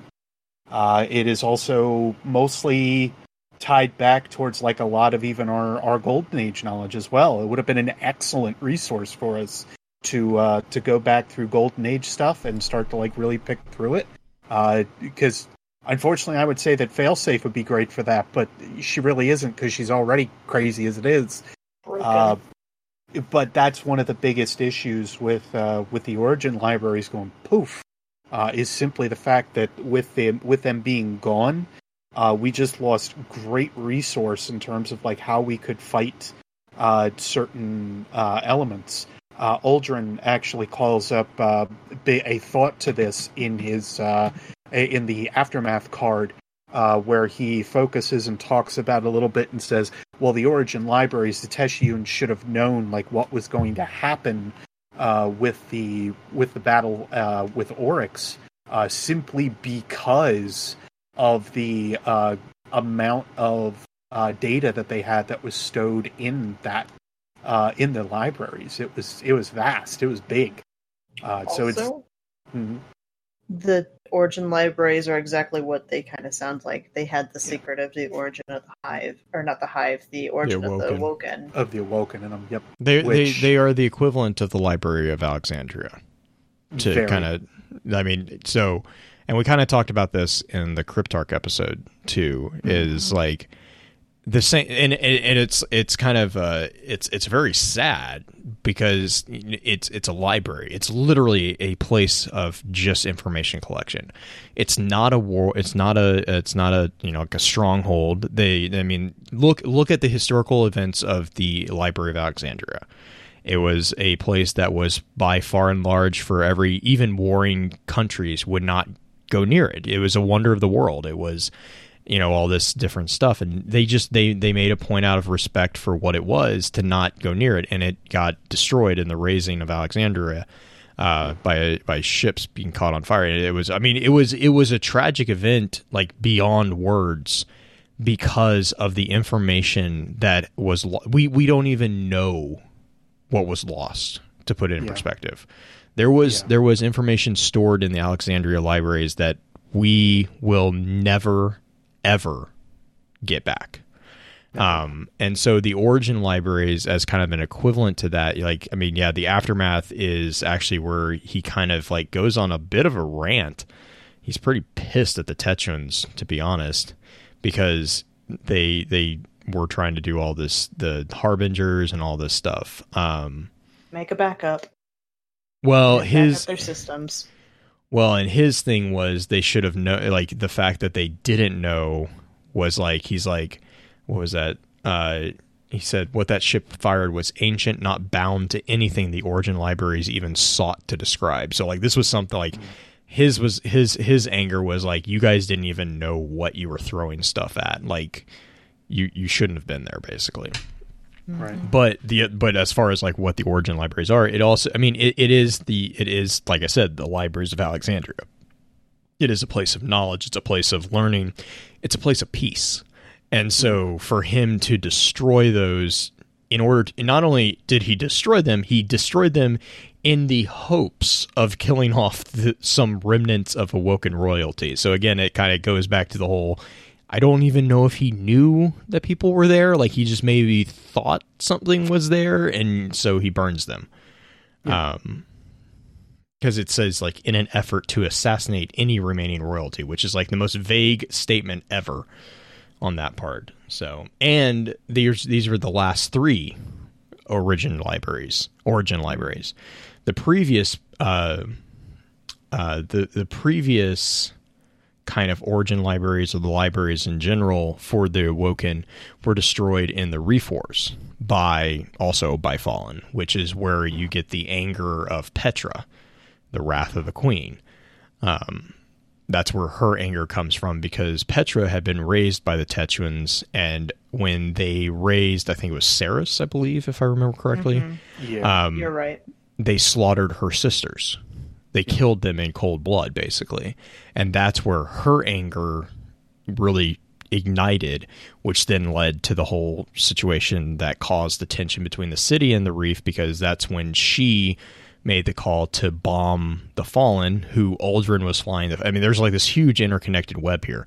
But Uldren was flying the fighter wing that bombed it, that killed the 3 fire teams, that then got Petra demoted and kicked into the emissary position, which is where we were introduced to Petra. So there's this whole thing of like the origin libraries is actually a very big topic behind the scenes with regards to the Reef. To the Reef. Do we want to talk about the Rifleman? Yes. Do you want to talk about Rifleman, or do you want to talk about Rider? Like, who wants to read what? I can talk about the Rifleman. Okay. I'm going to say I'll gladly talk about the Rider. So the Rider has some interesting stuff too. But yeah, Rifleman is, the real name is Pirha. By the way, I absolutely thank you, Bungie. Thank you, Bungie and Game Informer, for actually giving us pronunciation guides. Like that is, just please keep doing that. That makes it so much easier. So Pirha. Known aliases is the Rifleman, Pirha the Phantom, or Pirha the Blind. We'll get into that in just a second. He is a male fallen baron and he is described as an all-seeing sniper who watches his brother Baron's back. The rifleman keeps his targets at a distance, plays real dirty, and never misses his shot. Brilliant, cold, and patient, more than one of the rifleman's notches is a guardian's ghost. Again, we'll get to that too. History is stated as being, since the Barons first ganged up, no one has ever managed to get the drop on them. That's because the rifleman's keen and well-tuned cybernetic eye always watches their backs. When not haunting the shadows, he is said to hold down the hills of whatever territory he claims as his own, aided by a surveillance network no one could penetrate. Cross that threshold and you're as good as dead. No matter where you hid, his bullet would find you, guardian or not. Status is wanted, and the reason being is a sharpshooting assassin for hire and original member of the Barons. Legend of his amassed riches have lured many a bounty hunter to challenge the rifleman only to find a bullet between their eyes. With the rifleman, death can come at any second and from any direction. His the things that he is known for is the shootout at Palace Falls, confirmed death of awoken paladins, Telosir, Loris Pol, and Hollis Esso. So he has killed multiple paladins as well. He is also known as the Ghost of the Hellrise Cannon, and is held domain over the remnants of Ceres by luring interlopers into his field of fire through the use of salvaged holotech, which, God, if we can only get holograms, I will be so happy. I think we're going to have it used against us. Oh, yeah, no, yeah, but all I'm thinking of is Halo 3 functionality within PvP. Those things were so much fun. And Cade says, "Trust me, kids. Keep your eyes open, head down, and your ghost close."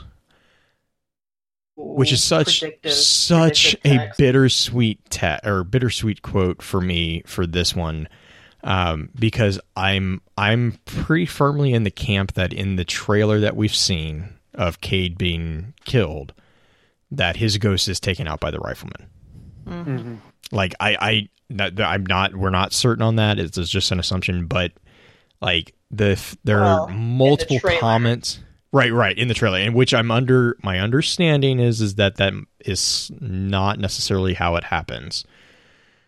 Like, I think I've heard different things, so I don't really know. But in the trailer, if that's what happens, it seems like the rifleman is the one that takes out the ghost. Pulls the trigger? Pulls one of the triggers, but yes. Rifleman also has the most westerny styled background. Like everything else. Yeah, him and the writer. Pyrrha and Yeah. Yavix actually. Well, mostly Yavix is mostly mostly because she's a writer. She's like I still view her as writing a Harley just because that no. It's a modern twist. But I mean these figures, if you look up like Hateful Eight and God, I just blanked. Magnificent Seven, which is based off the Seven Samurai. They're all this is very similar to the Hateful Eight. Like this is very similar. Actually, I think that was one of the things you and I were talking about at Guardian Con. Was the similarities between this and the Hateful Eight. Yeah, definitely. I don't know how much of it was derived for Bungie or how much of it they ended up utilizing. And granted, it's an oversimplified tale, if you will, for like how a trope almost. It kind of is turning into one, I guess. You've got the Magnificent Seven and so on, and how they how they've been kind of like playing with most of those for a while. But this is definitely something that I think is going to be utilized a little harder than usual. These tropes that they've been running with. Well, and they've especially also with them. Yeah, sorry, go for it. Especially with them like showcasing like the whole ideas, at least of like the vengeance story and everything like that. Like these are not things that they're trying to shy away from. That's for darn sure. Well, and they've also kind of doubled down on the whole. This is a Western. Like, they have the Spider, who's the bounty hunter leader type figure, the Saloon. I mean, even within some of the Game Informer stuff that they were showing, there's an actual saloon that you go into and you have a fight in. Yeah, like it's got some It's got some really over-the-top connections to Western stuff. But while we're on that topic, you want to jump to Yavix? Or? Yeah, let's do We it. sure can. So, Yavix is called the Rider. I will actually read the Twitter post here real quick first. Pay attention to the numbers, because that's one of the biggest problems that I know we're having right now with this, or at least one of us is. 486 awoken dead, 83 fallen encampments infected at Dead River Run.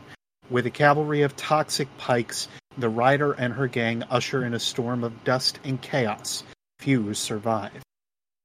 And the Game Informer bits that they had showcased, the Rider's real name, as we've said a couple times, is Yavix, known alias the Rider, Yavix the Haas, and Yavix the Untamed. Race, Fallen Baron, female. Anarchist biker and leader of her own gang of pike riders, the Rider raises fields and pollutes the air everywhere she and her gang run. She's a master mechanic who's taken the fallen heavy pike and made it better. Much, much better. History. The Rider's fiercely loyal gang is gathered from the remnants of old houses, outlaws, and lone wolf nomads. She gave them a pike and a purpose, and in exchange, every member is prepared to ride or die for their fearless leader. For years, the Rider's gang has been a bane in the asteroid belt, seeking to replace any resemblance of the hierarchical ranks that failed the Fallen long ago with unrelenting chaos. She breathes nihilism and breeds anarchy. Status. Wanted. Every Baron move begins and ends with the Baron dubbed the Rider. With a cavalry of toxic pikes, the Rider and her gang usher in a storm of dust and chaos. Few survive. And if you do, she and her crew always return to the scene of the crime to finish the job. And a couple markers here, which one we already talked about. Again, numbers. Dead River Run, 8 awoken outposts destroyed, 489 awoken dead, 83 allied fallen encampments infected, forced the awoken into the mayhem incident with the Barons. And then That's the last one is... pretty different than the last one from the tweet, just FYI, if you're keeping... Yeah, 486 to 489, basically, so the numbers in question right now. And then the last one is Raised of the Ziggurats. 6 Teshiun temples destroyed. No survivors. McCade's thoughts are, I'd pay good money to watch a race between Marcus and this one. The Techians being killed off. Not all of them, obviously. Yeah, I was going to say, just to point that out, it's not all of them. But as far as the ones that were in that region, possibly, because we do know there's a few left over from some of the new spoilery things coming out. Yeah. The images and stuff like that, if you guys have been kind of catching some of the newer drops that have been happening. Yep. As far as that goes, I've had more debates about those images that I feel are like legitimate lore debates compared to some of the other things we've been talking about lately. But I don't know. Do you think they're going to have some sort of a smoke component to this Riders, like the pikes, talking about the toxic fumes, essentially? I think so. I know that the couple things they showed off, they've had these bits with the with like fire that pops out from the back of her pike as well. So I'm thinking that that's going to be just as much a problem that we're going to have to face. But yeah, a lot of different things we have to worry about, basically. If you remember from D1, those heavy pikes were the ones that if you dodge from side to side, they would throw out those grenades. Right. Those were so much fun to drive. I hope we get to drive them again. They're already in game. I know, but in a couple of the Osiris missions, you can play with them. But as far as like modified ones, I'm going to say whatever they modify is going to be the straight question that I want answered. If you look at the pictures for the Rider, it doesn't look like she's riding it so much as she's part of it. almost. Yeah, I know. Which makes me think a little bit of Fred Flintstone almost, but Yeah. that is the 8. Blue had to step away for a slight second. I'm sure he'll be back soon. But do you have any other ideas of or like things you want to talk about from some of the recent releases about the Barons? Well, I'm gonna say if we're just talking like the little bits that we know of here, there were a couple extra things that I had seen that were included in the tweets recently as well. Mm-hmm. I'll have to pull them up then once I get a moment, because I forgot to write those down before we really got going here tonight. Blue's got a but link for that. yeah, I gotta say there's a couple of them though that got kind of interesting. Did you notice that the sniper's weapon looks almost like a modified crossbow?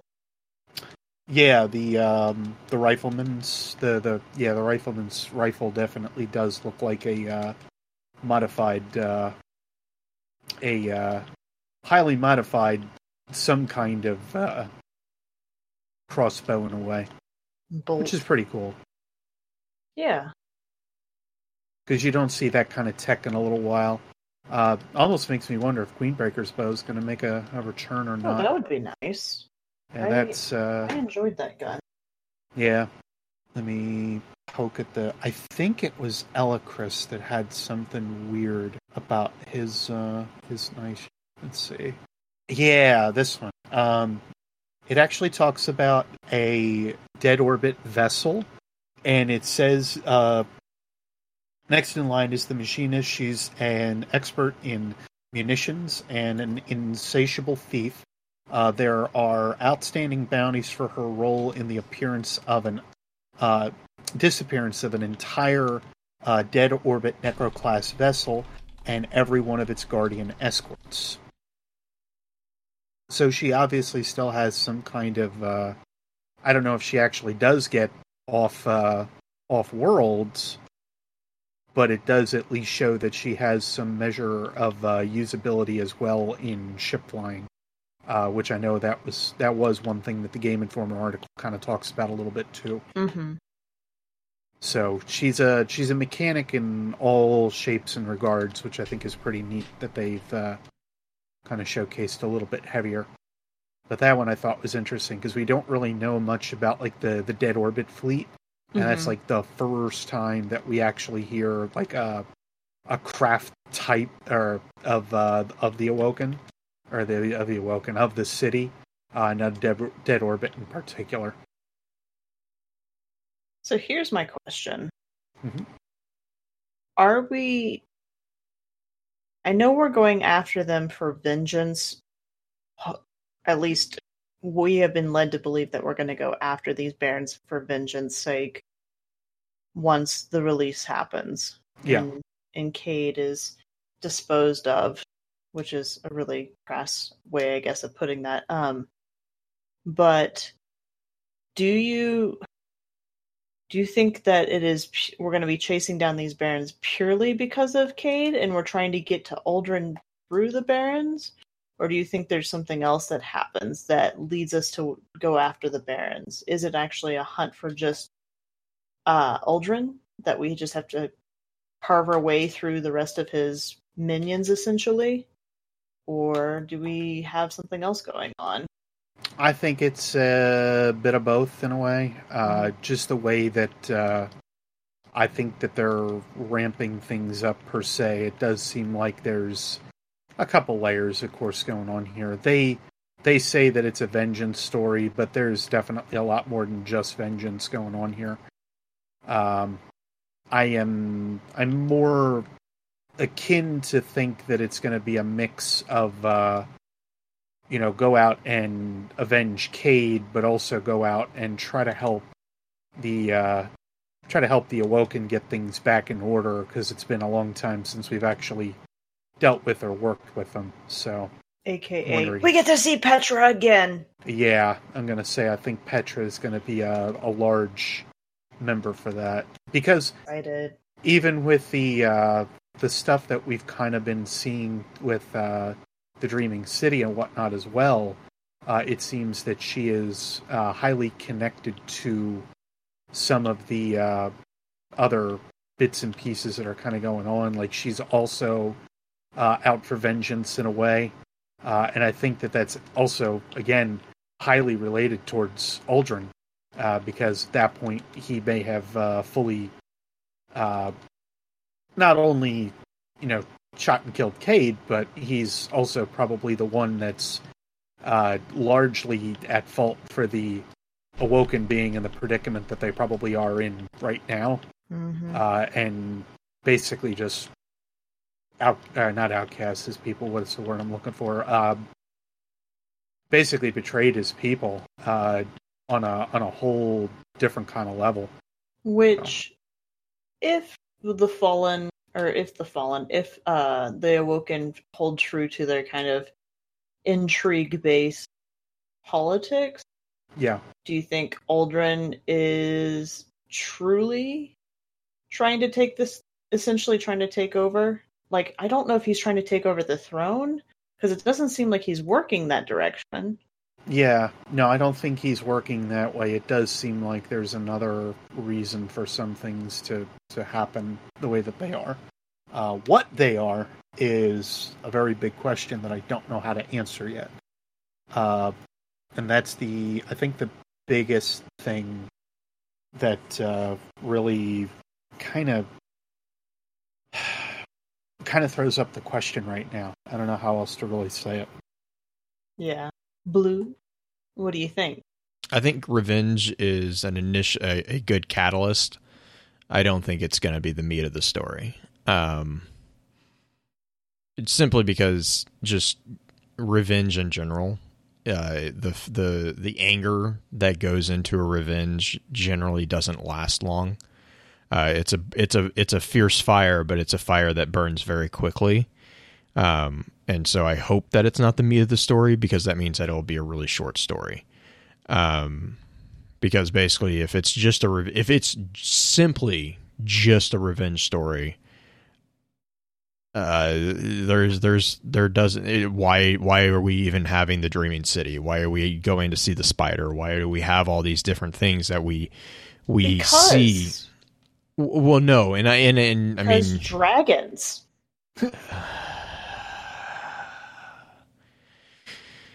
So as a story analysis, that doesn't make any sense. Like, I mean, and I don't know how to say that gently, but it doesn't. I mean, I really hope that the writing is stronger than that, because I kind of come to expect stronger writing than that from this team, and I really would be surprised if that was really it.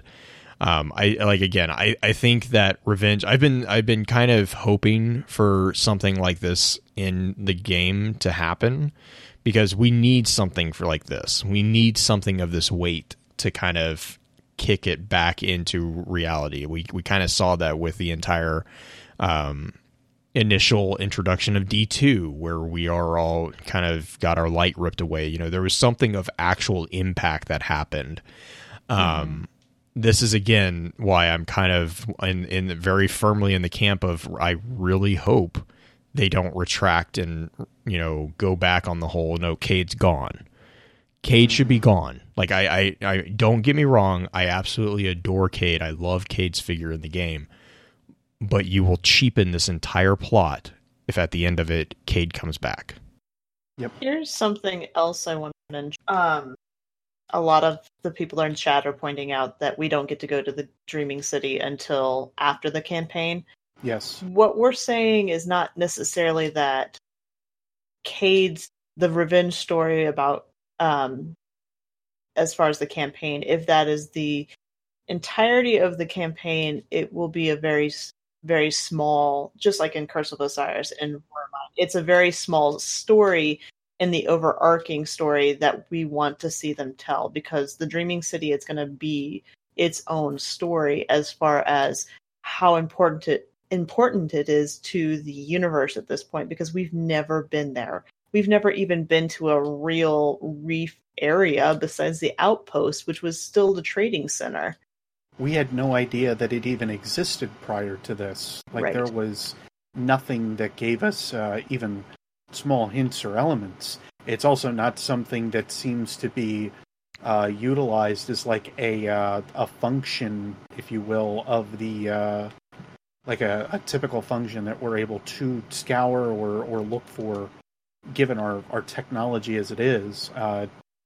Upcoming video that I have, actually, I kind of state that, like, it's not a small place by any regards or means. It is definitely a larger spot out in space. And for that to be the case and for us to not see it means that it's being hidden in some way. And the reef kind of seems like the means for it being that hidden catalyst almost. Well, and to kind of jump in there, it wouldn't be the first time that illusion's been used. No. By the Awoken. I'm going to say, or geez, even look at in the that Marade. Mm-hmm. Yep. And even in that respect, like the Nine have also shown that they might be able to hide some semblance of that. It could be something Oh, yeah, that's of the true, because mind the more than spire it and is- all that. Yeah. It could be something of the mind more than it is something of the physical realm, which, at that point is the argument in some respects of the Ascendant realms. They're not something of the physical. They are something of the mind more than they are much else. So yeah, and I guess, part of the and story. I mean, and there's and that. So like that is all very true, but I guess I'm gonna really kind of double down on the fact that if this is simply a revenge story, I'm gonna need a really strong writing to explain why our Guardian, who has done nothing but selfless acts yet, is all of a sudden hellbent on a selfish event such as this. The old adage, and Pins actually put this in chat, when you seek revenge, dig 2 graves. Like, Right. it doesn't, and it's in complete contrast to the character descriptions and the character presentation that we've had of our character this entire series. Right, but we're also growing as a character too. We had this question at Guardian Con, like if you had if you had a shadow version of your character or a Dark Guardian, what kind of power would you want your Dark Guardian to have? If Bungie is moving in a direction where our Guardian is evolving in such a way, a revenge story fits that template of a good way to start corruption. Correct, but I will double repeat. That's fine, but then it needs to be very strongly written. Like, it needs to be. Oh yeah. If you're gonna talk, I mean, because this is me coming from an RPG background and like D&D. I mean, corruption is entirely possible. Alignment changes happen all the time, but they are not just like, oh, one person died. I don't care how important they were. It's not just like the sudden switch that gets flipped. There is a long process in which a character will fall to, the dark side, however you want to say that.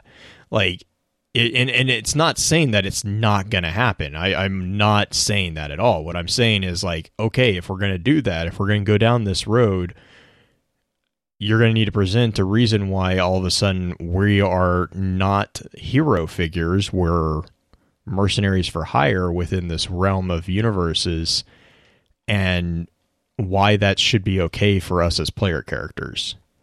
Because that's not the story that Destiny has portrayed. That's not the themes that they have been doubling down on very recently. That doesn't portray into the line of hope. That doesn't portray into the line of the concept of light and being protectors and guardians. Which again, if that's not gonna be where we go, that's fine. But it needs to be Bungie explained very well. Right. Oh yeah, and any of the stories need to be explained very well. There's doubt correct, about that in general, yeah. But as far as, I mean, something this drastic, I just have a really strong feeling that you're gonna have to convince me a little bit more than just, okay, die, boo-hoo. Like, I don't mean to sound harsh on that, but considering that we've already heard hints that they have talked about the Vanguard is going to be deeply hurt by this as well, which I would expect and understand. Oh yeah, I would expect that. I mean, their and a bunch of other things are also going to be changed and switched. There are plenty of other indicators that also need to be seen in order to really say one way or another how that's going to go. Additionally, I would say look back at Osiris, because his prophecies have some indications and some hints that is the way that they are intending on going. Mm-hmm. Somebody mentioned to me they could see Ikora just going off the deep end. I'm going to say I think Ikora being the iconoclastic one, I could see that happening. Zavala being connected as well. Right, and I don't have a problem with that, but what I'm saying is our Guardian to date has been a blank slate. I mean, really, honestly, our Guardian has done nothing but selfless acts of protection for the city and done what they've been told. So to suddenly have the strength of character and this anger for revenge and all this other stuff, that's fine. Again, fine. But that shows a maturity of a character that, quite frankly, to be 100% blunt, our character has not had. I mean, I will be a bit critical on that point. Our character has not had independent thought. We have 100% been told to do everything that we've been doing throughout the entirety of the Destiny campaign. But even then, to that point, we're assuming that the Vengeance campaign is because of us. Yeah, we're the ones that go into for the Tangled Shore and whatnot, and are, going after the Barons and so on. But overall, our character is probably still feeling a deep connection to Cayde for the sake that it also ties back towards the Vanguard. So it isn't just necessarily towards us as a whole. It is also right, and that's fair. The Vanguard, and it's looking at a bunch of other stuff besides. So yeah. I would still argue that this isn't just because of or just. And if that's the case, again. If that's the case, again, I'm completely okay. I mean, for me, there needs to be more than just one. I mean, and again, no offense, but one little catalyst. I think right now it's just we have expectations set up with what they've given us, and I don't think we're going to get exactly what they've shown us so far, because they've shown us. I hope not, because I want to be surprised a bit. Regardless of how the campaign goes, the thing about Destiny is the campaign is not the whole story. People keep forgetting that. Campaign is a part of the story, but it's not the whole story. So if you are somebody who gets frustrated very easily at the DLCs because you think they're too short, you keep forgetting that that is only one facet of the entire story of Destiny. It is a very small sliver of what is there to dig. Think about Warmind. We had the missions in Warmind, and then we had all the stuff about all the scannables that came up, as far as with Aldrin, which leads to this, and then you had all the different nodes and Rasputin things and the adventures that gave us all the extra stuff, the Fry files, and it's only a small part. So being critical of the campaign, that we don't know exactly what the campaign entails, we just know kind of what kicks it off. So you gotta be leery or optimistic, however you want to put it. Cautious is the way I like to do it. Which again is why I'm saying I see the revenge as being a catalyst, but I don't see that as being the end all be all story. Right. Oh no.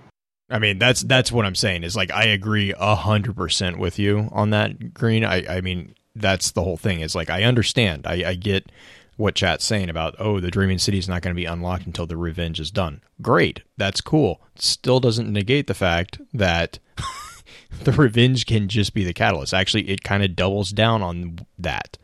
If the campaign is initially only an introduction to the bigger picture of the Dreaming City, great. We also know that the campaign is not going to be a linear campaign as far as mechanics go. We can choose how we go after the Barons and all that. They've made that statement as well. So it's going to be, for me, I see revenge as merely a catalyst. The big picture, the meat of the story that's going to be presented in this next big step seems to be not actually centered around the Barrens. The Barrens are the introduction, if you will, the first chapter. But the meat of the story is what's in the Dreaming City, what's corrupted the Dreaming City. I mean, the trailers and recently... The endgame, the raid. Well, right, the raid. I mean, the trailers, if you've looked at the trailers, a lot of the trailers for the Forsaken, I mean, yeah, there's been mention of Barrens, but they're all around pre-order bonuses. They're all the initial Baron. Like, all the trailers recently have not had anything to do with the Barrens. They've all been about the Dreaming City. Like, the emphasis is not on the Barrens. The emphasis is not on the loss of Cayde. Like, that was just the shock for, E3 or whatever. So, I mean, again, I really don't see revenge as being the brunt of the story. No, and I think that's where we're all basically in agreement, and how it could also unfold. Because, once again, the story is not necessarily told through our Guardian. It is told through a bunch of different facets. And that is where it leads from just simply saying, here is our Guardian, and this is the perspective of our Guardian. It is going to still go ahead and blow up into a bunch of other elements that need to also be seen from the perspective of the Vanguard, from the perspective of the city, and that's, again, where I think Destiny does very well. Because it isn't just looking at us as as a whole. Yeah, we're a catalyst for a lot of things, and I think that our overall emotional feelings and how we handle kind of tie back to a lot, sure. But the large sensitive nature on how the city views us or what we do with the city, that is entirely separated from how everything else kind of runs. Right, and also to kind of touch back on like the idea of a corruption of our Guardian, or however you want to say it, a deepening of the character or whatever. If we're going to talk about going into a dark side and they don't introduce shadows of Yor in as far as like at least introducing them, I'm not going to lie, I'm going to kind of be disappointed, because that's like the entire point of the shadows. Is showing that Guardians aren't happy-go-lucky good people. And so like I'm like, and so that's the other kind of thing that I'm like, I'm kind of leery just from an analytical point of view. I'm like, I don't I don't know. We shall see.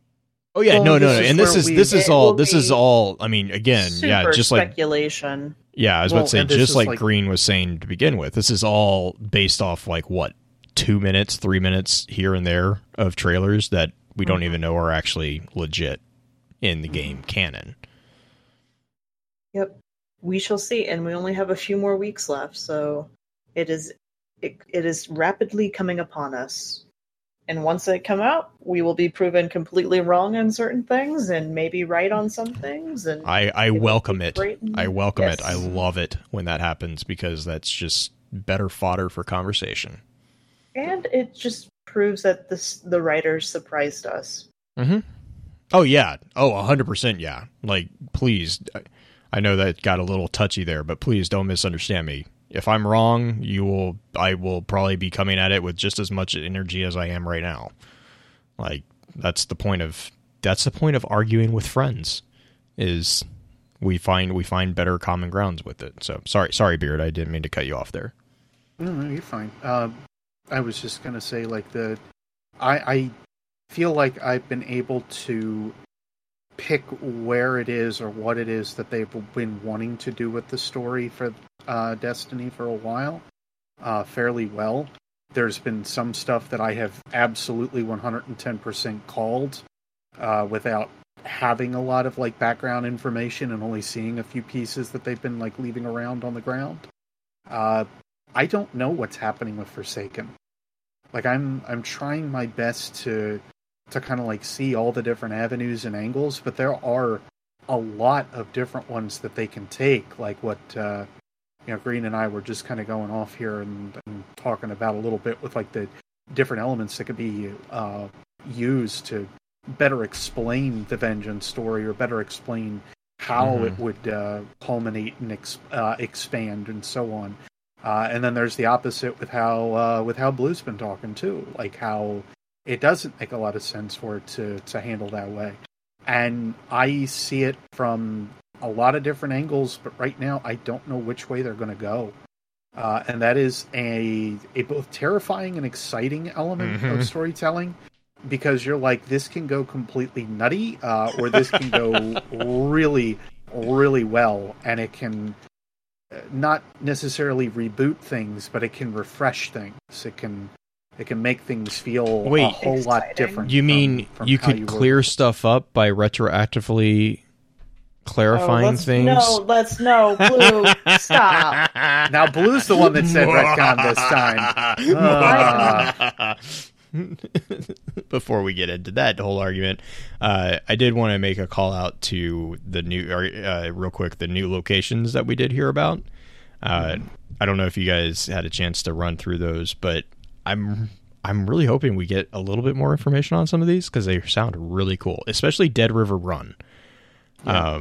Dead River Run seems to be that, in Palace Falls, but both of those seem to be very large battle areas. Yep.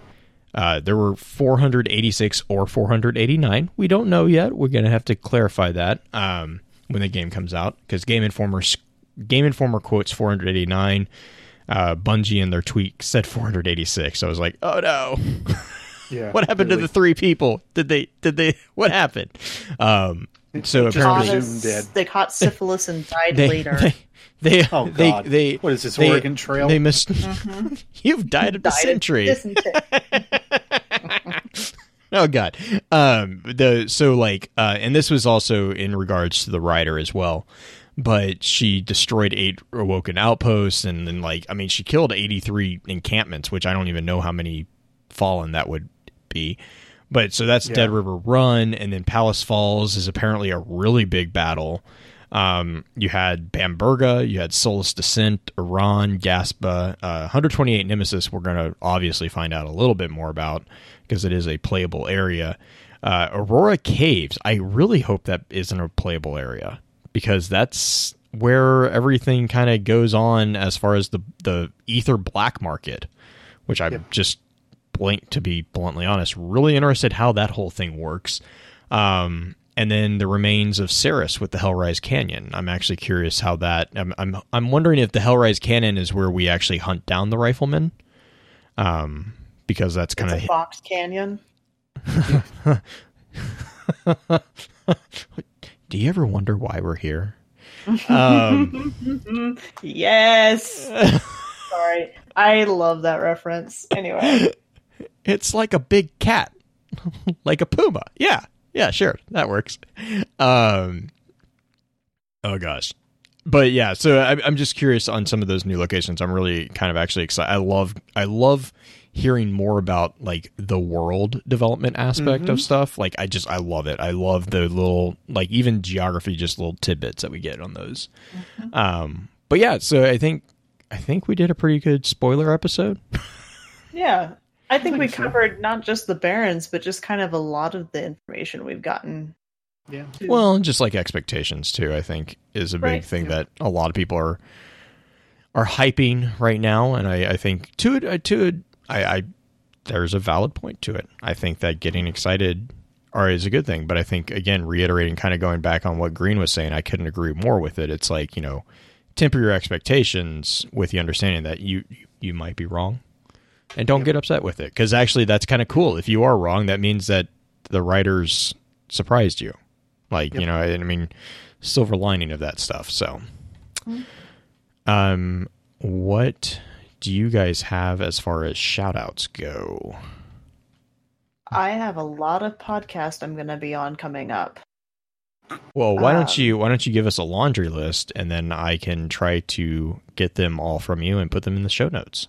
Okay, so on the 21st of this month, which is next something, I don't remember, next Monday or Tuesday, I'm on with Saint 14 podcast with Bell Bunny. Bell and I are both on it. On the 25th, I am doing Drunk Lore podcast with, how do you say his name? Gosh darn it. Xanafan? Xanafan? Yeah, Xanafan. We're going to do Drunk Lore on the 25th. And then 31st, we have Arcade Pre-Memorandum. I need to reschedule with Grindhead Gym. I think I mentioned that one either in this one or the last podcast that we're doing a Destiny's Not Dead podcast at some point. And then that is it as far as like guest podcast stuff / specialty things coming up. Next week, I'm just going to steal Blue's thunder. Next week, we're talking about the Cabal hierarchy again. So we have next week Cabal. The week after that, Cade's kind of like shout out memorial. He's not dead at that point, but like celebration of his life. Wake. This is getting really grim. I'll go with Wake. I like that idea. You know why I like wakes? Because there's booze. Sometimes. Depends on what kind you go to. Such an Irish statement. I mean, look, that's yeah. Were you all done with yours then, Green? I am. No, you're okay. Good. Then I don't feel like I'm running over toes. I have been working on something now for a little while for a certain place that I still cannot really disclose just yet. Thankfully, I'm working on that I'm working on that here the last couple of days. What has slowed me down has been the fact that Bungie does not allow you to like replay missions within their game. So, especially like the story missions, I have to replay an entire character. And then, like the specialty ones? Yeah, like the ones on planet that basically aren't adventures. You know, the ones that they feel that they don't have the ability that they can't just extend out to. Makes me so mad. So I waste time by, of course, having to go ahead and make a to like make a new character and then play through that. So shout out to Hunters because I'm now playing one of you again. Yeah, I'm not playing one of you again. Yeah, I am a whole of level 21 or 22 at this point. Doesn't feel good. Doesn't feel no, good. Not really. Good? It doesn't feel no. good. Do you like it? Do you like it? The only thing that I will probably like is when I get the ability to play around with the Shatter Knives, because it's going to feel like Shatter Nova Bomb again. So that might make me want to, make a little bit of a switch. But as it stands, you should do it more often. How about no? How about just no? That being said, look for that project soon. That is all that I'm going to say on that angle, because I don't really want to give too much of it, and I can't actually give too much of it away. So just look for that project soon. As ambiguous as that is. The other big shout out that I have, though, is really just over to everybody on Twitter. At least those that I've been able to talk with and kind of get a feel for and so on. It's been a very interesting last week with a lot of very big ups and downs. I just say something real quick I feel so freaking tired, and I also feel guilty because I, want to enjoy doing the work that I'm doing, but feel that I should be doing something else, this, that, the other thing. And everybody has just been very supportive, and I appreciate you guys so much for that. So I go back towards shout out for the community as often as I do, but community is seriously the reason that I basically am here to begin with. I could have gone ahead and created a content channel for any other game that's out there, and I could have tried to make it, larger, etc. if I wanted to, but I didn't. I wanted to do it for Destiny because I looked at what the community was about and knew that members of it were very accepting, very understanding of each other, and pretty well almost always have been. There's as a large whole, I have never been disgusted with talking with anyone from this community, and I cannot say that of other gaming communities that I've been a part of. As much as it's a big one right now, World of Warcraft, I would never make a channel based on that game because I know how toxic that community is. Not quite frankly is. So I'm just going to say that now. I love this community for what it is. because y'all make it what you want to see of it. And that has been a very big change, especially over the last couple of months here, too. It's been a very big upswing and a very big change. So, thank you guys for doing what you do, because even if I'm having a real bad day or something like that, if I go back and just start chatting a little bit, you guys always find a way to kind of pick me up. So, thanks very much. Awesome. And, yep, Green totally took my shout out. Well, I forgive her because she's awesome. And we will totally, I'm trying to, right now I'm working with the guys and gals that we've given the bypass authority over on the Discord server. We're working on some stuff with them. As soon as I get that wrapped up, I am going to be kind of putting some more energy into building out the lore network for everyone as well. So Beard, we will definitely be sharing, as always, everything that you and Wally and all of you guys put out, like we have been. We hopefully are going to have some more articles about, I know Voltron has been a big topic of debate currently because of season 7 coming out. Oh my God, it's so good. I've heard very good things about it, and it's a full 13 episodes too. So if you guys haven't gotten a chance, definitely check it out. I'm going to say now, go watch it. It's apparently a really good season. I'm sadly I'm far behind on seasons, but my wife has been watching it here and there, so I've heard very good things. Most of the other seasons have had like their little bits and pieces where they've like dabbled in like darker tones and everything. Oh no, they take out all the stops with this one. It's amazing. Well, it's the second to last. It's the second to last one, I think, is the big thing. So it's there they are. They're not pulling punches. But yeah, so we'll hopefully, as time allows, we're hopefully gonna see that those aspects build out. But yeah, and if you have any interest in helping out with any of that, please let us know. We're always looking to involve more people in doing whatever you guys wanted to do. So it's definitely, we're creating it for you guys. We're trying to help it be geared towards what you guys want. So, definitely let us know. But yeah, that being said, we'll run through our outro and we'll probably stay for a little bit of an after show, and we'll see you guys later. With that, we'll begin to wrap the chat up. Thank you again to those over on Twitch for coming to spend your evening with us. If you'd like to join us for the live streaming of the episodes, please be sure to give us a follow over on twitch.tv/FocusFireChat. Links to our episode archives can be found at www.focusfirechat.com. Please be sure to email us at focusfirechat@gmail.com with any comments or questions for our team concerning the podcast, and let us know how we're doing by giving us some feedback and a rating over on iTunes as well. Also, be sure to check out all of our amazing partner podcasts within the Guardian Radio Network over on theguardiansofdestiny.com. So until next time, focus your fire, and may your light shine bright.